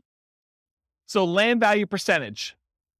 So what percentage of the property price was the value of the land when you bought it? If you're buying a condo or just a condo, usually they don't have any land value. If you're buying a townhome, a lot of times they will have land value.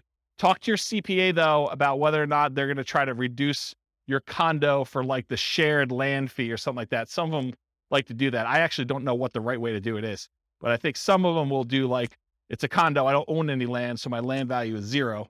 And some will say, well, you're built on something, and so we got to kind of attribute it to that land, and I'm not sure which way they do it. Anyone know like what their CPA does? Okay, yeah. No one knows. It's a mystery.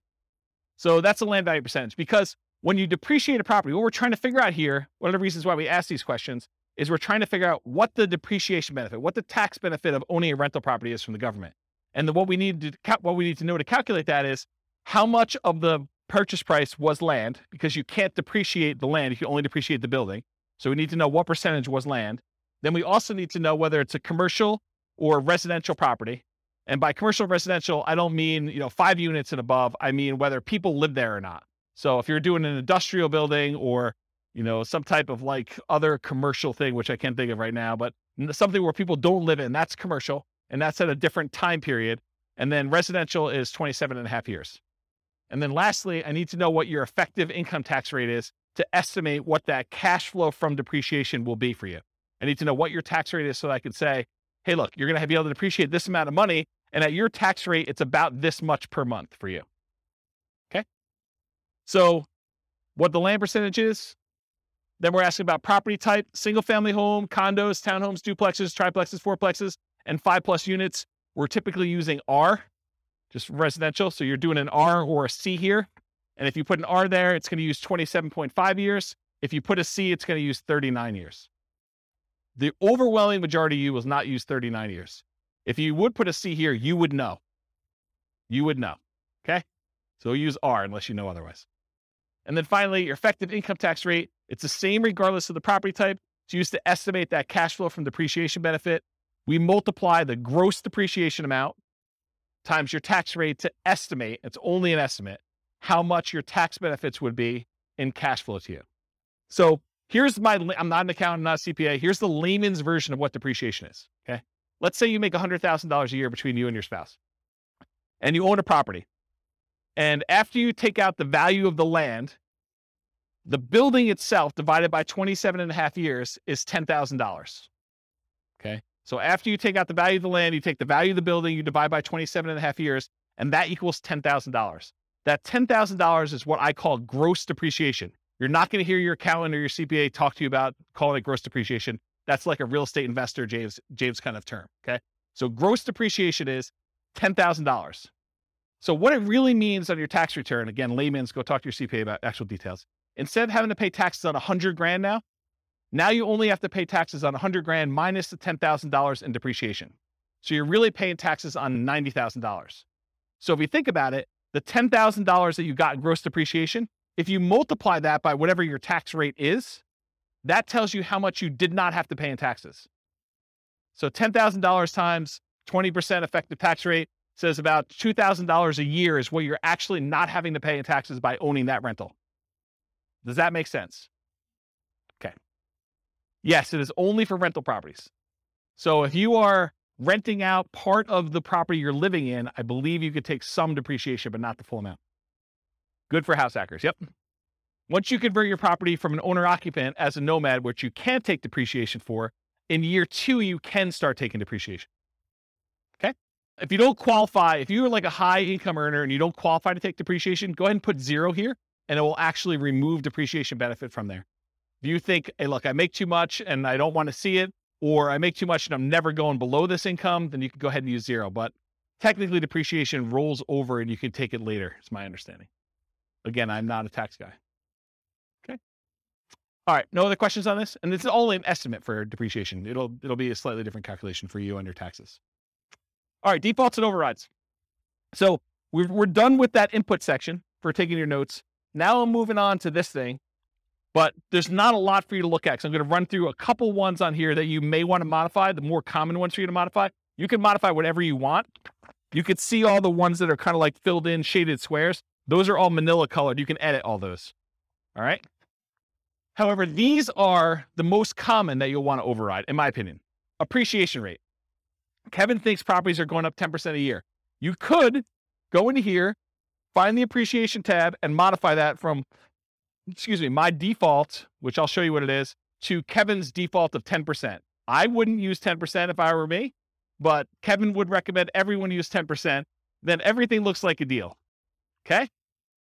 So appreciation is one of them. Rent appreciation rate, how fast rents are going up. That's another one I think you may want to modify, especially if you're in a market where rents are not going up or property values are not going up. Although lately it seems like every market has property values going up. But there have been historical periods of time where property values in certain markets have not appreciated, especially certain types of properties. So you'll find they're good cash flow markets, but their property values are the same price as they were 10 years ago. Although that's probably not true recently. But maybe it's not going to be true in the future either. I mean, maybe it's going to be fixed. Maintenance, especially for new construction. I have a slide on this. Sales costs. If you're a real estate agent and you don't have to pay, the cooperative part of the real estate commission, you can go ahead and reduce the sales costs on here as one example. And refi costs. So if your lender is quoting you a different number than what I have in here for your refi costs, then go ahead and change that too. If you find yourself wanting to use a different default for an override, like you're like, James, I'm tired of going in here and actually changing your appreciation rate every single time, or your rent appreciation, or the refi cost, or what my cost of sale are, then go ahead and change it once. Use that as your default spreadsheet that you use from the very beginning. Then only use yours. Don't download mine every time. Does it make sense? So edit it once. You don't need to do it all the time. All right, so override. So this is an example of how to do the appreciation rate. This is in the overrides tab. You can see it on your handout. This can vary depending on property type. Some people believe that single-family homes appreciate faster than condos or townhomes. The data I have does not show that to be necessarily true. They're really close. But maybe over a long period of time that is true. Although it doesn't make sense to me because then people would buy condos and townhomes because they would be undervalued. But I don't know. Who am I? And these numbers can change over time. I can see prices for apartments largely driven by cap rates changing at different rates than what we typically use for non-5+ units. I can see that happening. Historically, I've suggested 3% per year for appreciation rates for most modeling. Some markets you'll be lucky to see 3% per year. Other markets, 3% seems like, per quarter, especially the last year. But, last year is exceptional. Are you guys getting involved in real estate investing because you think it's going to be 12% a year? I should discourage you now. It's not going to be 12% a year every year. You might see some years like that. This is what's great about it. You accumulate a portfolio and you have some lean years, and then all of a sudden it's like, I'm so smart. I have like all these properties and they've got up in so much in value. This is like amazing. Not every year is like that though. Okay. So in order to do that though, either right here, appreciation rate, it shows you what the number is. If you put a number in here, it'll change it for that year for you. And then it will usually repeat it, I think. And so you go ahead and change it, and then you change it for each year that you want to change the appreciation rate. Okay. That's how you do it. Same idea for rent. In fact, the same thing I basically just said. I've historically used 3% for rent depreciation rates. You'll be lucky to see in some markets. In some markets, 3% seems low. So you can go ahead and change the assumption though. Rent appreciation rate, it changes right here. You can't change it for year one because that's the number we're using from the homepage. So you put in the rent, it doesn't go up in year one, right? It starts in year two that it went up that amount. So you go ahead and do the appreciation rate there. And then it shows you what the monthly rent is. You can even override individual rents if you want to. Like everything is overrideable. Overrideable. I think that's a word. Okay, so that's another one you'll do. Maintenance. So I'll talk about the maintenance one. So you can adjust maintenance. If you're going to buy a property and you know it needs a lot of work, you can crank up your maintenance for the first few years while you're doing all the work. But another case that we see a lot is new construction, where you're buying a property and you know that because you have a home warranty from the builder and everything's brand new, that you're probably not going to see pretty high maintenance for the first few years. So you could artificially lower your maintenance numbers. Historically, I used to teach you put 2% in for year one, 4% for year two, 6% for year three, 8% for year four, and then you go up to the 10% per year. And that only works in our marketplace with our rents and kind of like how things work out. If you don't feel that's conservative, don't use it. Use 10% from the very beginning. That's more conservative to do that, or whatever number you believe is true for you. So you can override that. I'll mention one thing too. So you could either do, I'm going to set aside this chunk of money in rent-ready costs to deal with a property that needs a lot of repairs, or you could say, I'm going to pay for these repairs out of cash flow and crank these numbers up until you think you'll be done, right? So you could say, I'm going to put aside $20,000 to do all these repairs on this property when I buy it in rent-ready costs, or, hey, I'm going to do whatever this number is till I get to zero cash flow, essentially, and for the first X number of years until I paid for it from cash flow. Okay. Sales costs. So this is another part of the spreadsheet. It shows you your sales costs. So you can do your closing costs, which is what you have to pay when you're selling the property, any real estate commissions as a percentage that you're going to pay there, or depreciation recapture tax, so that when you get this depreciation benefit while you own the property, but when you sell it, the government's like, we want our money back. So you get this huge benefit of depreciation, cash flow from depreciation while you own it. But then when you sell it, they actually look at what you took and they want you to pay taxes on the amount that you took as gross depreciation. So that's what depreciation recapture is. When you go to sell a property, we want to then pull that out. And so usually the tax rate for that, it varies a little bit. It's based on some situations, but it's usually 25% of the gross depreciation amount up to your income tax rate. So if you're paying less than that, it's usually lower. And then capital gain rate, if you own the property for less than a year, it's your normal income rate for this. If you've owned it for more than a year, it's typically, there's some exceptions based on how much you earn, but a lot of times it's 15% of the amount that the property went up in value. So if you bought a $400,000 property and you sold it, X number of years later for $500,000, you only pay the capital gains on that $100,000 difference. And then you only pay the depreciation recapture tax on the depreciation amount you took. So these two taxes are calculated correctly in the spreadsheet, but they're different on what they are calculating. So it's not like 15 plus 25. I'm paying 40% in taxes. No, you're not. You're paying 15% on the gain, and you're paying 25% on the depreciation benefit you got while you owned it. Okay. So realize that they work in different ways. And then this real estate commissions on whatever the sale price was usually. So there's 4 different expenses on there. You can adjust all those: closing costs, real estate commission, depreciation recapture tax, capital gains. You could use my defaults, which are pretty common. You can use my defaults, which are pretty common, or if you know something is different, if you're doing a 1031 exchange, you know which ones to modify. If you're a real estate agent, you can do that. If you have really low income and you've got some tax benefits of, capital gains or depreciation recapture, you can go ahead and change those to be what is true for you. And you can do it by year. You say, look, I have a really low income year coming up in year 5, so it'll be really low there. It might look like a benefit to sell it that year in order to optimize for that. But that's a different class, which I don't have time for. I talked about that. Any questions on this? Kind of crazy, right? Okay. And then refi costs. You can do your cash out refi costs to do this or a dollar amount. So it's either a fixed dollar amount or a percentage of the amount you're refining. It'll do that for you. That's for the override. All right. We finally got to the outputs. We got 20 minutes to go over outputs because I think that's the end. So was it helpful to have the thing for notes? Was that good? Okay. I'm glad I did that. Do you have a question? Yeah. So it's both. So the question was, are the overrides intended to be a backward looking, this is how my investment performed, and that's one of the new benefits of the new spreadsheet that you can override everything? Or is this like a forward looking, hey, in year 5, I expect appreciation to taper off and it's not going to be 7% anymore. It's now going to be 2% or negative 1% or whatever. And I can go ahead and plan out how I see the market performing or my tax situation 5 years from now when I quit my job or, any other kind of like complexity you want to do in there. And the answer is both, right? You could do forward looking things. I'm going to buy this property and I know there's certain things about my life and what I'm going to do. You can model that, which is great. Or you can now use it to, and it was built with that in mind, but I haven't back tested it for that. And if you guys want to test it and tell me where the problems are, please do. But you can now use it for, this is what actually happened in year 1. So then when we look at year 3 and 4 and 5 returns, it's going back to the beginning of time and using real numbers. So that's the thinking. Yeah. Thanks, Rob. I was wondering how difficult it would be to add like maybe a scale bar or something down at the bottom to show year 1, 2, 3, 4, and 5. Mainly the 2 charts I'm looking at would be the monthly cash flow and the annual key metrics. Okay, so your request is to have a cash flow 1 through 5? Like cash flow from depreciation and true cash flow? Ideally. Or 1 through 5. Yeah, because oftentimes it takes, 3, 4, 5 years to stabilize a property. That's a good point. It would be kind of nice to see, like, I know this is analyzing year 1, bad if it's a good deal or not, but it would be kind of nice. No, that's actually really good feedback. And I definitely appreciate you giving that feedback. It's one of the reasons why I wanted to do the live classes. Email me and remind me to do that. And secondly, tell me which of the 9 charts you want to remove. So I'm happy to do it, right? But like, which one should we? And I think I know what it is. It's probably, non-loan expenses is my guess, right? For which one? What's interesting is it does show cash on cash ROI and cap rates for years 1 through 5. Right, that's the middle one, just not the cash flow dollar amount. And the other one, maybe I'd do that and I have a right hand axis.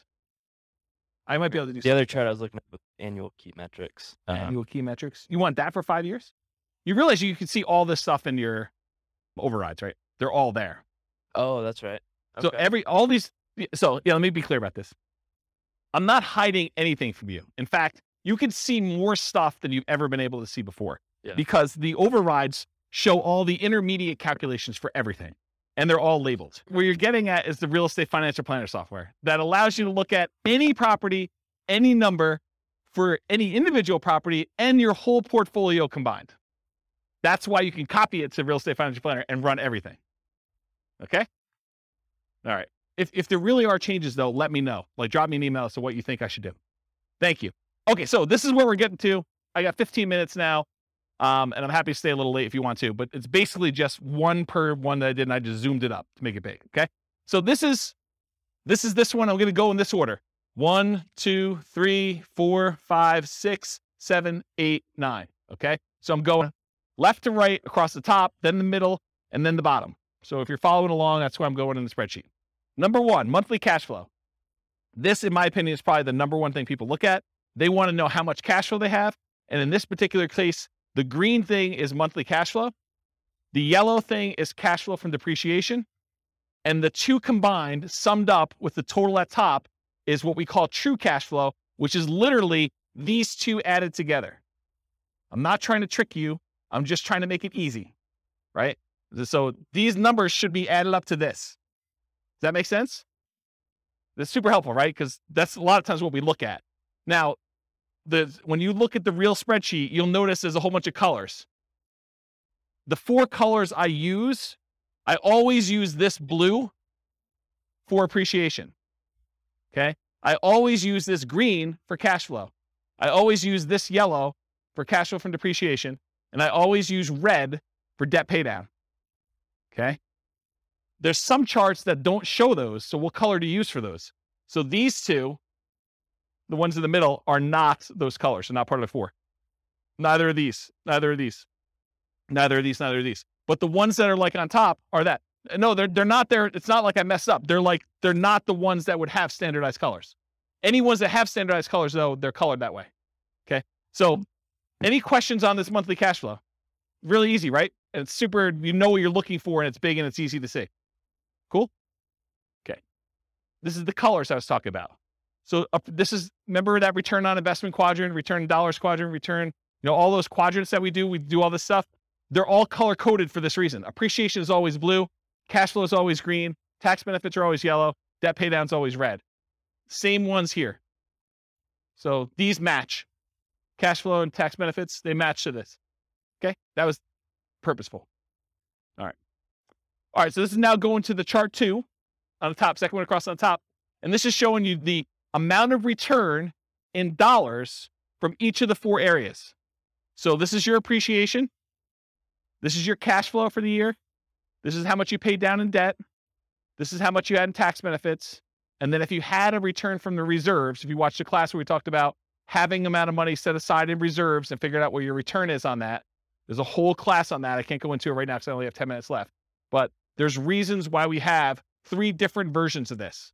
Okay. These numbers are always going to be the same. The appreciation numbers for all 3. The cash flow numbers are always going to be the same. The debt pay down numbers are always going to be the same. The cash flow from depreciation numbers are always going to be the same.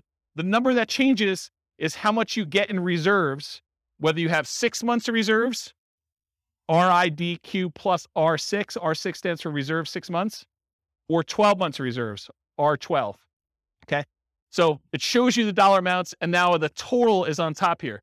So the total amount of your return, if you're not doing reserves, if you're like saying, screw James, I don't believe in this reserve thing. I've got a credit card. I'll just do that. Bad idea. But if you're doing that, $21,445 is your total amount. The majority of it coming from appreciation. The next biggest one is your debt pay down, a little bit of cash flow, a little bit of tax benefits. Okay. So you can see that. Then you see how much you got. If you had 6 months of reserves, you're getting a return on that. And 12 months of reserves, if you're getting a return on that. Just shows you dollars. Does everyone understand what I just went through? Because it's going to make me explaining the next chart a lot easier if you understand this one. Everyone got it? Any questions? Yeah, Andrew. Where's Mike? So with the appreciation here, I'm noticing that if you spend, $100,000 of rent-ready costs to do some renovation, and you increase the AIV by $100,000 as a result, you haven't really gained anything. You spent $100,000 to make $100,000. Yeah. Here in this particular chart, it shows the benefit of the $100,000 of the appreciation, but doesn't show the cost of that appreciation of $100K, because that's considered part of the total investment, not a cost. Yeah. So it's going to come up in the next chart, because then we're looking at return on initial investment. Yes. And you'll find out what the gain was on how much you put in. But because you're just looking at sheer dollars, I had to put a stake in the ground as to which way you do it, right? Because you can make arguments the other way if it was that. Yeah. That's what I'm trying to think about and try to define year 1 to make it. Yes. And this is why this is probably not a good BRRRR spreadsheet, right? Because that sort of is a BRRRR related thing, right? Putting money in and getting a return on that appreciation in year 1, sort of thinking about it. And so I put the stake in the ground saying, this is the way I want to think about it, because in most cases, you're just looking at the sheer dollar amount that it appreciated rather than a BRRRR kind of forced appreciation number. Right. And I mean, the return, if you sell that chart, has it all because it has the invested money baked in. So that's all good. But it's here it feels like it's correct, but needs to be interpreted with the knowledge that it has that. And I think there's a whole bunch of things that come up like that. It's not just that one thing, right? There's certain things like you're putting in numbers, unless you understand why you're putting in numbers and what's going on, you could misinterpret what's happening. And I think that's true of a lot of tools. It's like using tools, you need to understand your tools as an expert. This is your kind of skill set as an investor to do this. Right. So yeah, I agree. It'll come out in the next slide. Any questions on this before I go to the next slide though? If you don't understand this, you're going to be confused.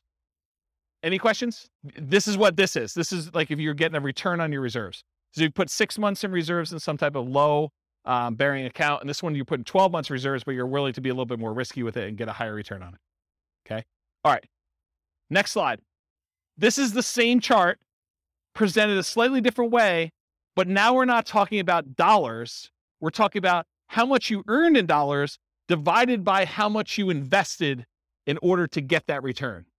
So now we're saying you didn't have $13,200 in return. You now had 11.49%. That's that 13,200 divided by whatever you invested in order to get the deal.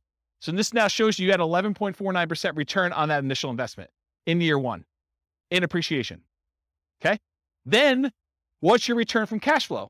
You got 0.57% return. It's the cash flow dollar, $656, divided by how much you had to invest to get the deal in year one. Then 4.24% is your return from debt paydown, and 2.37% is your return from cash flow from depreciation. Okay. Then there's a total on top. If you downloaded the old spreadsheet, there weren't totals up here. Now there are. You're welcome. Yes. But everyone has their own version of what a deal is based on what their situation is, what their investments that they can make are, what their market is. There's a lot of factors that go into this and what your plan is, right? I think there's a lot of things.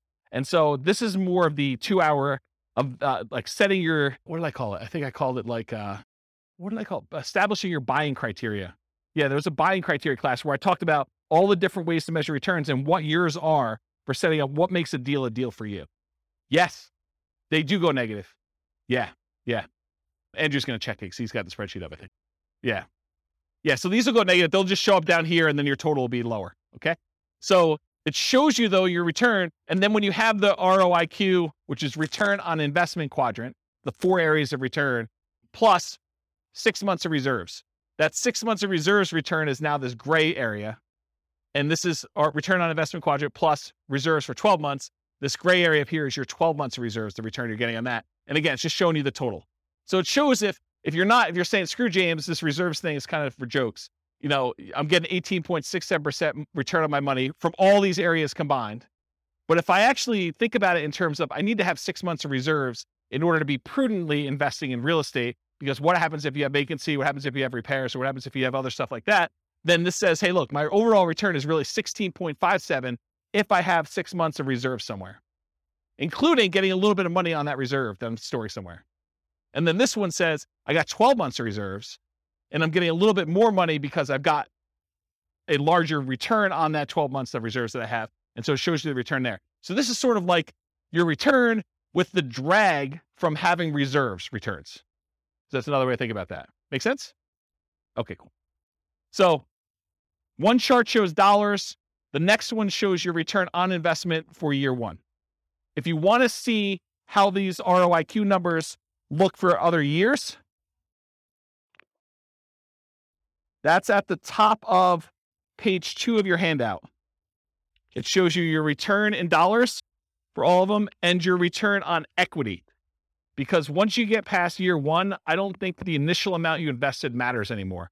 Then I think it's all about how much equity you could get out of the deal and what your return is on that. So it shows you those two, and it breaks it down into the 4 areas for those. Cool? All right. So now we're down mid-row all the way to the left. This is the returns if you sold the property. And I have 3 different returns. I have your annualized return. You basically take the amount of money you made divided by the amount of money you made as a percentage return, and you divide it by the number of years. That's what annualized is. It's really simple.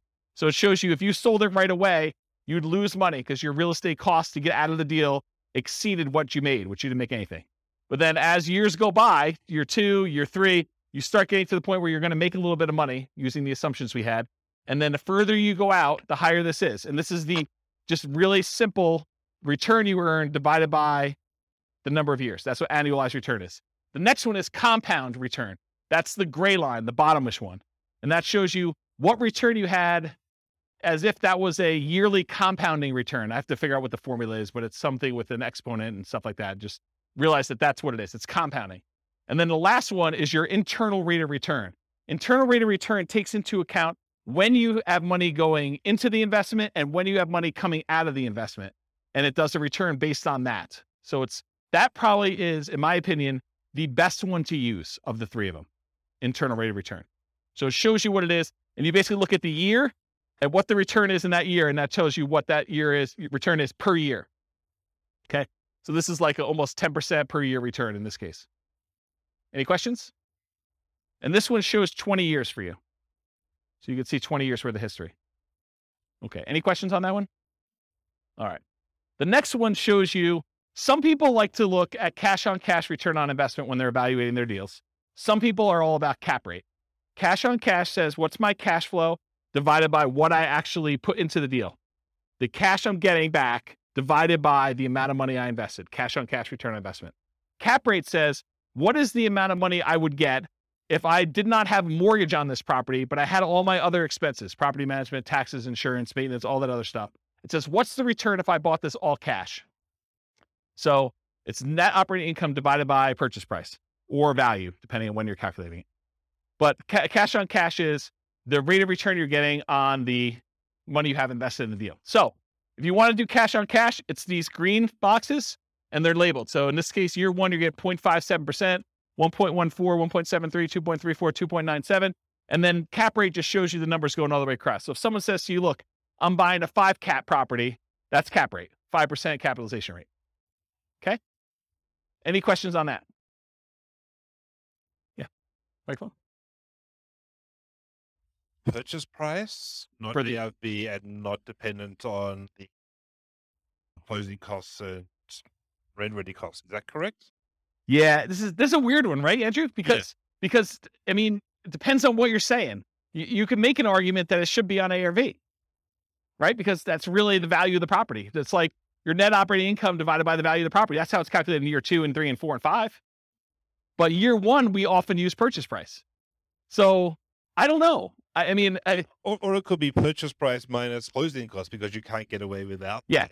So are you going to the bank and you're trying to show them, like how bad this is, or, or you bragging to your friends at a coffee party and you want to tell them the better number? I don't know. It's literally like you could go either way. What I actually do here, I don't remember. Probably. I think it's purchase price. Yeah. So that sounds, well, it shouldn't be. It should be ARV. Okay, maybe ARV. Because if I'm doing year 2 and 3 and 4, I wanted to be consistent. Yeah. I didn't want to have a number there. So I do ARV, but you can make a really compelling case to do purchase price, right? Because that's really what you're buying it at. Or total invested is the other, because you have to invest. Yeah, you're finding all like my weird case examples, like all the. Well, these are to do with you. These are core to the. No doubt. This is like a conversation you and I would have offline that no one else would care about. So yes, I totally agree. Any questions on this? So some people are like cash on cash people. Some people are cap rate. The other way to think about it is cash on cash takes into account your financing. Cap rate does not. Cash on cash takes into account your financing. Cap rate does not. So if it's a weird market where financing is unusual or hard to get or something like that, this becomes a much better metric because it impacts whether it's a deal or not. It'd be return on equity only in the case where it's paid off. Yeah. Yep. I think that's correct. The green bar would become equal to the cap rate if it was paid off. Yep. They become the same.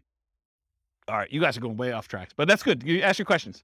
You guys have probably heard the concept of return on equity, right? Return on equity is how much should I make in appreciation divided by how much equity I have in the property, or how much should I make in cash flow divided by how much equity I have in the property, or how much should I make in cash flow from depreciation divided by how much equity I have in the property, or how much should I make in debt pay down divided by how much equity I have in the property. You guys have kind of understand that concept. That's not exactly what this chart is, although it's really similar. The difference is your equity in the property is not all yours to keep. If you were going to go sell that property, there would be costs. You probably have real estate commissions. You probably have closing costs to get out of the deal. You have that depreciation recapture tax. You have capital gains tax. So your equity, you may think, hey, look, my property's worth $500,000. I owe $400,000. I have $100,000 in equity. Oh no, you do not. What you have is $100,000 minus 6% of the $500,000 in real estate commissions, minus 1% of the $500,000 in closing costs, minus 25% of whatever I had to get in depreciation over those years that I've owned it, plus 15% of the $100,000 that I had in appreciation. Those are all subtracted from that $100,000. So maybe you have $50,000 or $40,000 left. This chart shows you that return you had from appreciation divided by what you'd walk away with in cash by selling the property after all those expenses, closing costs, real estate commission, depreciation recapture, and your capital gains. So true net equity is actually the equity you have if you sold the property and you did all the stuff you're supposed to do, paid closing costs, paid whatever transaction costs to get out, the depreciation recapture and the capital gains tax. Okay. So these numbers, in my mind, you want to know what your true net equity is because you want to know, hey, if I sold this property and now I walked away with $40,000, what would I have to get on that money that I walked away with in order to match this real estate deal? That's what we want to know, right? We want to know, like, if I sell this, what do I need to beat to invest? So that's why I like this. And this is why this chart is the way it is. So the blue line shows you your return from appreciation divided by how much true net equity you would have in that year. The red line is your debt paydown return over true net equity.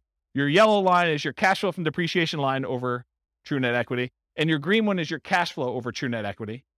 And this dotted line is the sum of all of them. So you're pushing almost a 23% or whatever it is return on true net equity in year one, and it kind of continues to taper off over time. Does that make sense? Okay. Annual key metric. I'm moved on to the next one. I'm at the very bottom all the way to the left. This just shows you your gross potential income. If you didn't have any vacancy or anything, what's the maximum you could possibly get from this property with the current rent you're getting? That shows you what it is per year in year one. Gross operating income is this after your vacancy expenses. Operating expenses tells you how much you're spending in order to operate the property, taxes, insurance, maintenance, stuff like that.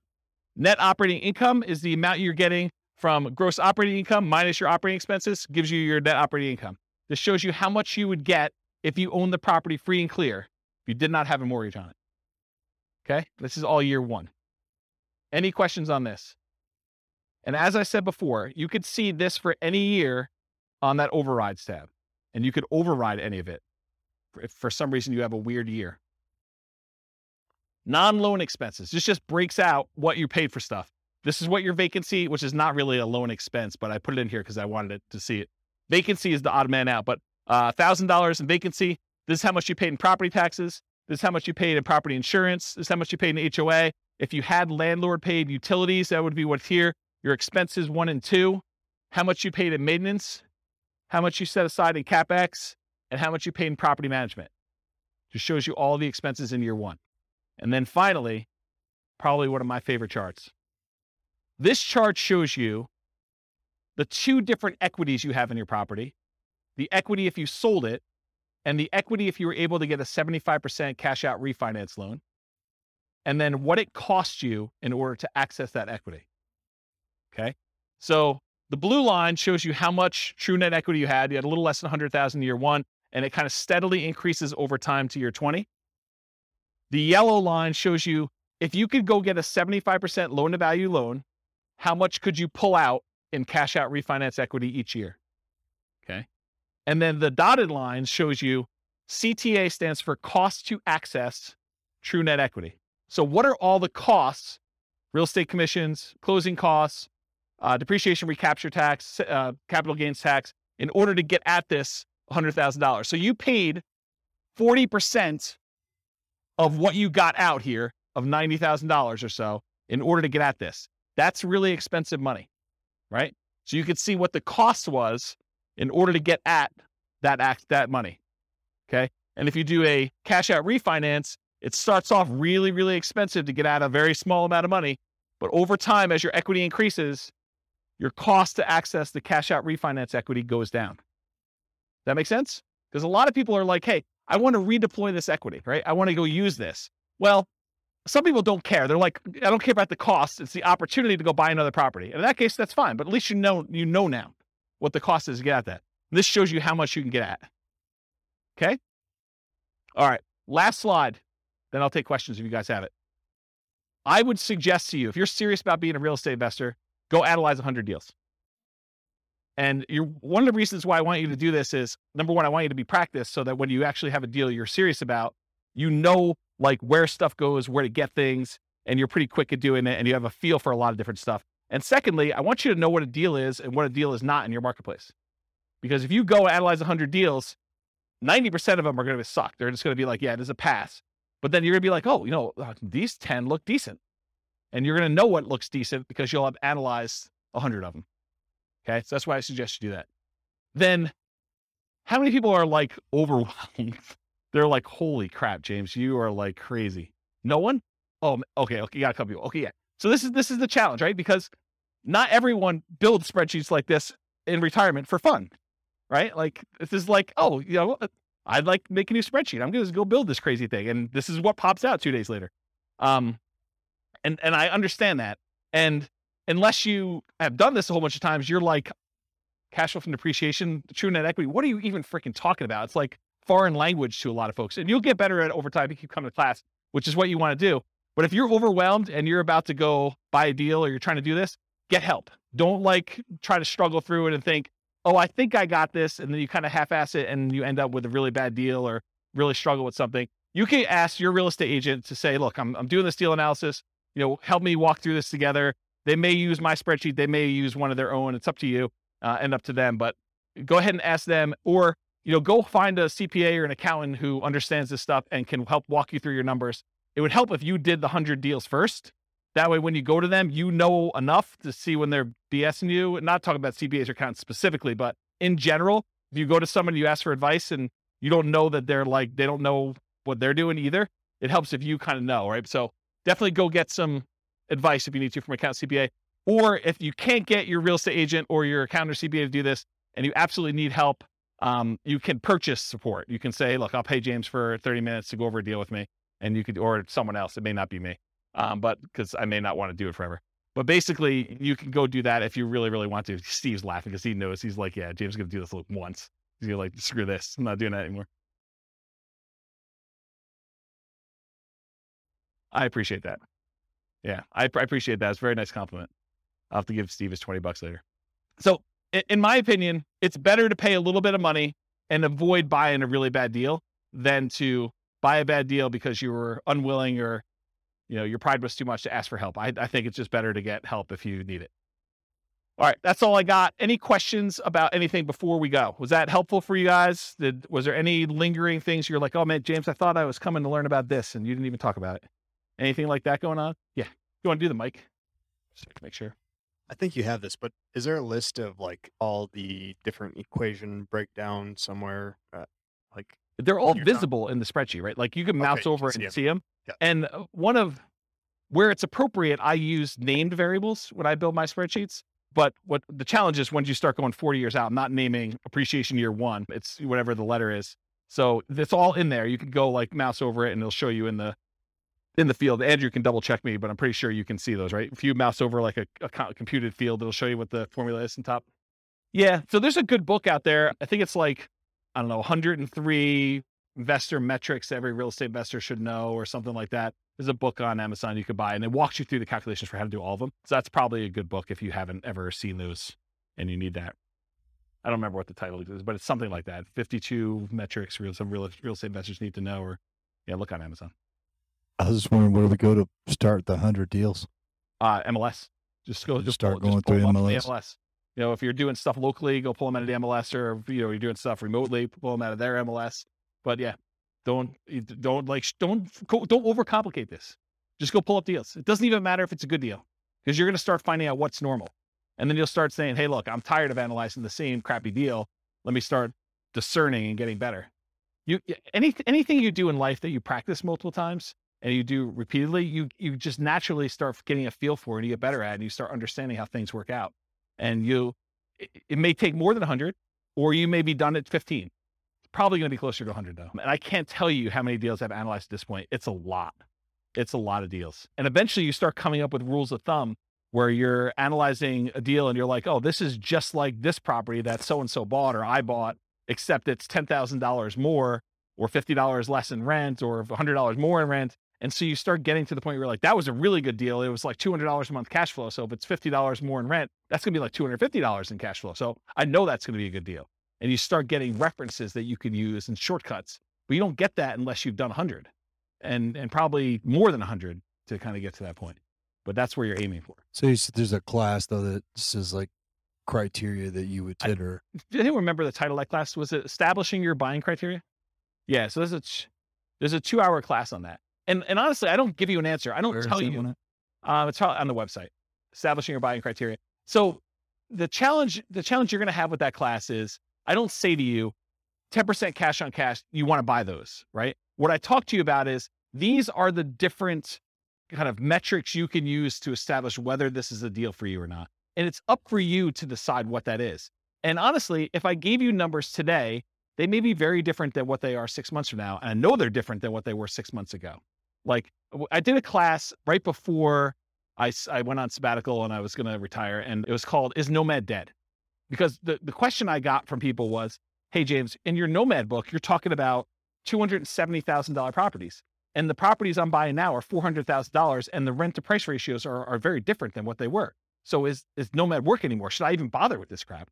And what we determined was, look, if you ran Nomad from where we were then, which is probably even different than it is now, but if we ran it from where we were then, I showed you what the returns would be with just really modest kind of like returns. And I said, can you beat this return somewhere else? Do you have another investment that you can make, or another investing strategy? Maybe it's not even real estate, maybe it's stocks, or maybe it's something else, but do you have another thing that you can do where you can beat these types of returns? And if you do that. Don't do the Nomad one if it doesn't make sense. But I think for a lot of folks, Nomad crushes everything. Like, you just look at it, you're like, even with conservative numbers, and even with markets going down for a couple of years or things like that, I don't have something that I can use to beat it. Wasn't that sort of the gist of that class? Like, I'm not trying to tell you to do Nomad. I'm just saying, look, this is what Nomad looked like back then. This is what it looks like now. Can you do better? Can you do worse? I don't know. You decide. So I can't give you a number. I can't tell you, you need to make $100 a door, or you need to make $500 a door, or you need to make 5% cash on cash, or you need to do this. Partially because I could tell you need to make 5% cash on cash, but that may be for putting 25% down, and maybe it's not even buying in our local market. And then you're like, well, I can't find any things where I can get 5% cash on cash because I'm doing Nomad and I'm putting 5% down. So nothing's got 5% cash on cash. It's all negative. Or I'm doing a VA loan with nothing down for my first deal, and there's no way I can get numbers like that for that particular deal. And in another market, someone could be listening to this recording and being like, man, you guys aren't able to get positive cash flow. I'm trying to determine whether I'm buying a $600 a month positive cash flow deal or the $450 one that's in a slightly better area. And so it's a totally different thing. Or maybe you're doing short-term rentals or something like that, where it's like, 5%, like try 50% cash on cash return in the year. Like, they're totally different numbers. Or maybe I'm doing Burr and I'm really trying to not have money in the deal at all, but my cash flow I don't care about, because I can wait a long time for cash flow to improve when I don't have anything in the deal. There's all different criteria, and it's really you that needs to decide that, not me. I can't come in here and tell you do this, and it'll be out of date, 3 months from now, especially if the market softens or the market gets, hard to imagine it getting crazier than it is, but the thing goes both ways. And a lot of people who come to these classes and they're relatively new, they haven't seen the down market yet. And so you don't know what you don't know. And I'm sure I'll talk about that in future classes, but I've lived through some pretty rough markets. And so you have a different perspective when you do that. And you know that you can't put in 10% for appreciation and expect that to be a reasonable number. Right, Kevin? Yeah. See? But when you put in 3% and then you go back and you're like, wow, James was off. It's not 3. It's been 9 for like the last 3 years. And I look like superstar. Just, remember those superstar feelings next year when you give 5% back, right? Because it still is awesome, but it's still not, where it is. Even if it didn't go up in value at all and all you did was pay it off over 30 years, the numbers look awesome. So paying it off. Totally. Yeah, that's exactly it. I mean, just imagine, you put up 5% now, let's say it's a $500,000 property, which is about where we are now. You put up $25,000 in order to buy a property. And when you're ready to retire, it's a $500,000 asset. Where else can you put up $25,000 and have it be $500,000 in 30 years? That's like a 10.51% compounding yearly rate of return. Yes, totally. And this is what I'm saying. I'm trying to really simplify the math down and make it so it's hard to not do this. But my point is, and I'm going really over time, there's a phenomenon in the more traditional stock market investing world. It's a special time in your life when the amount of money that you're investing each year is produced by the amount you have invested. So you're putting away, let's say, $10,000 a year, and you get to the point where you have $100,000 invested, and then that year you have $100,000 invested, and that produced $10,000 return for you, and you're putting in $10,000 a year. It's this like magical inflection point where your investments are doing as much work for you as you are personally doing yourself with active activity, like you're doing stuff. And so it's this really weird, magical thing that happens. And for stock market investors, because the returns are what they are and all these other factors that go into that, you're not having, a big asset thing, that usually takes some time to get to that point.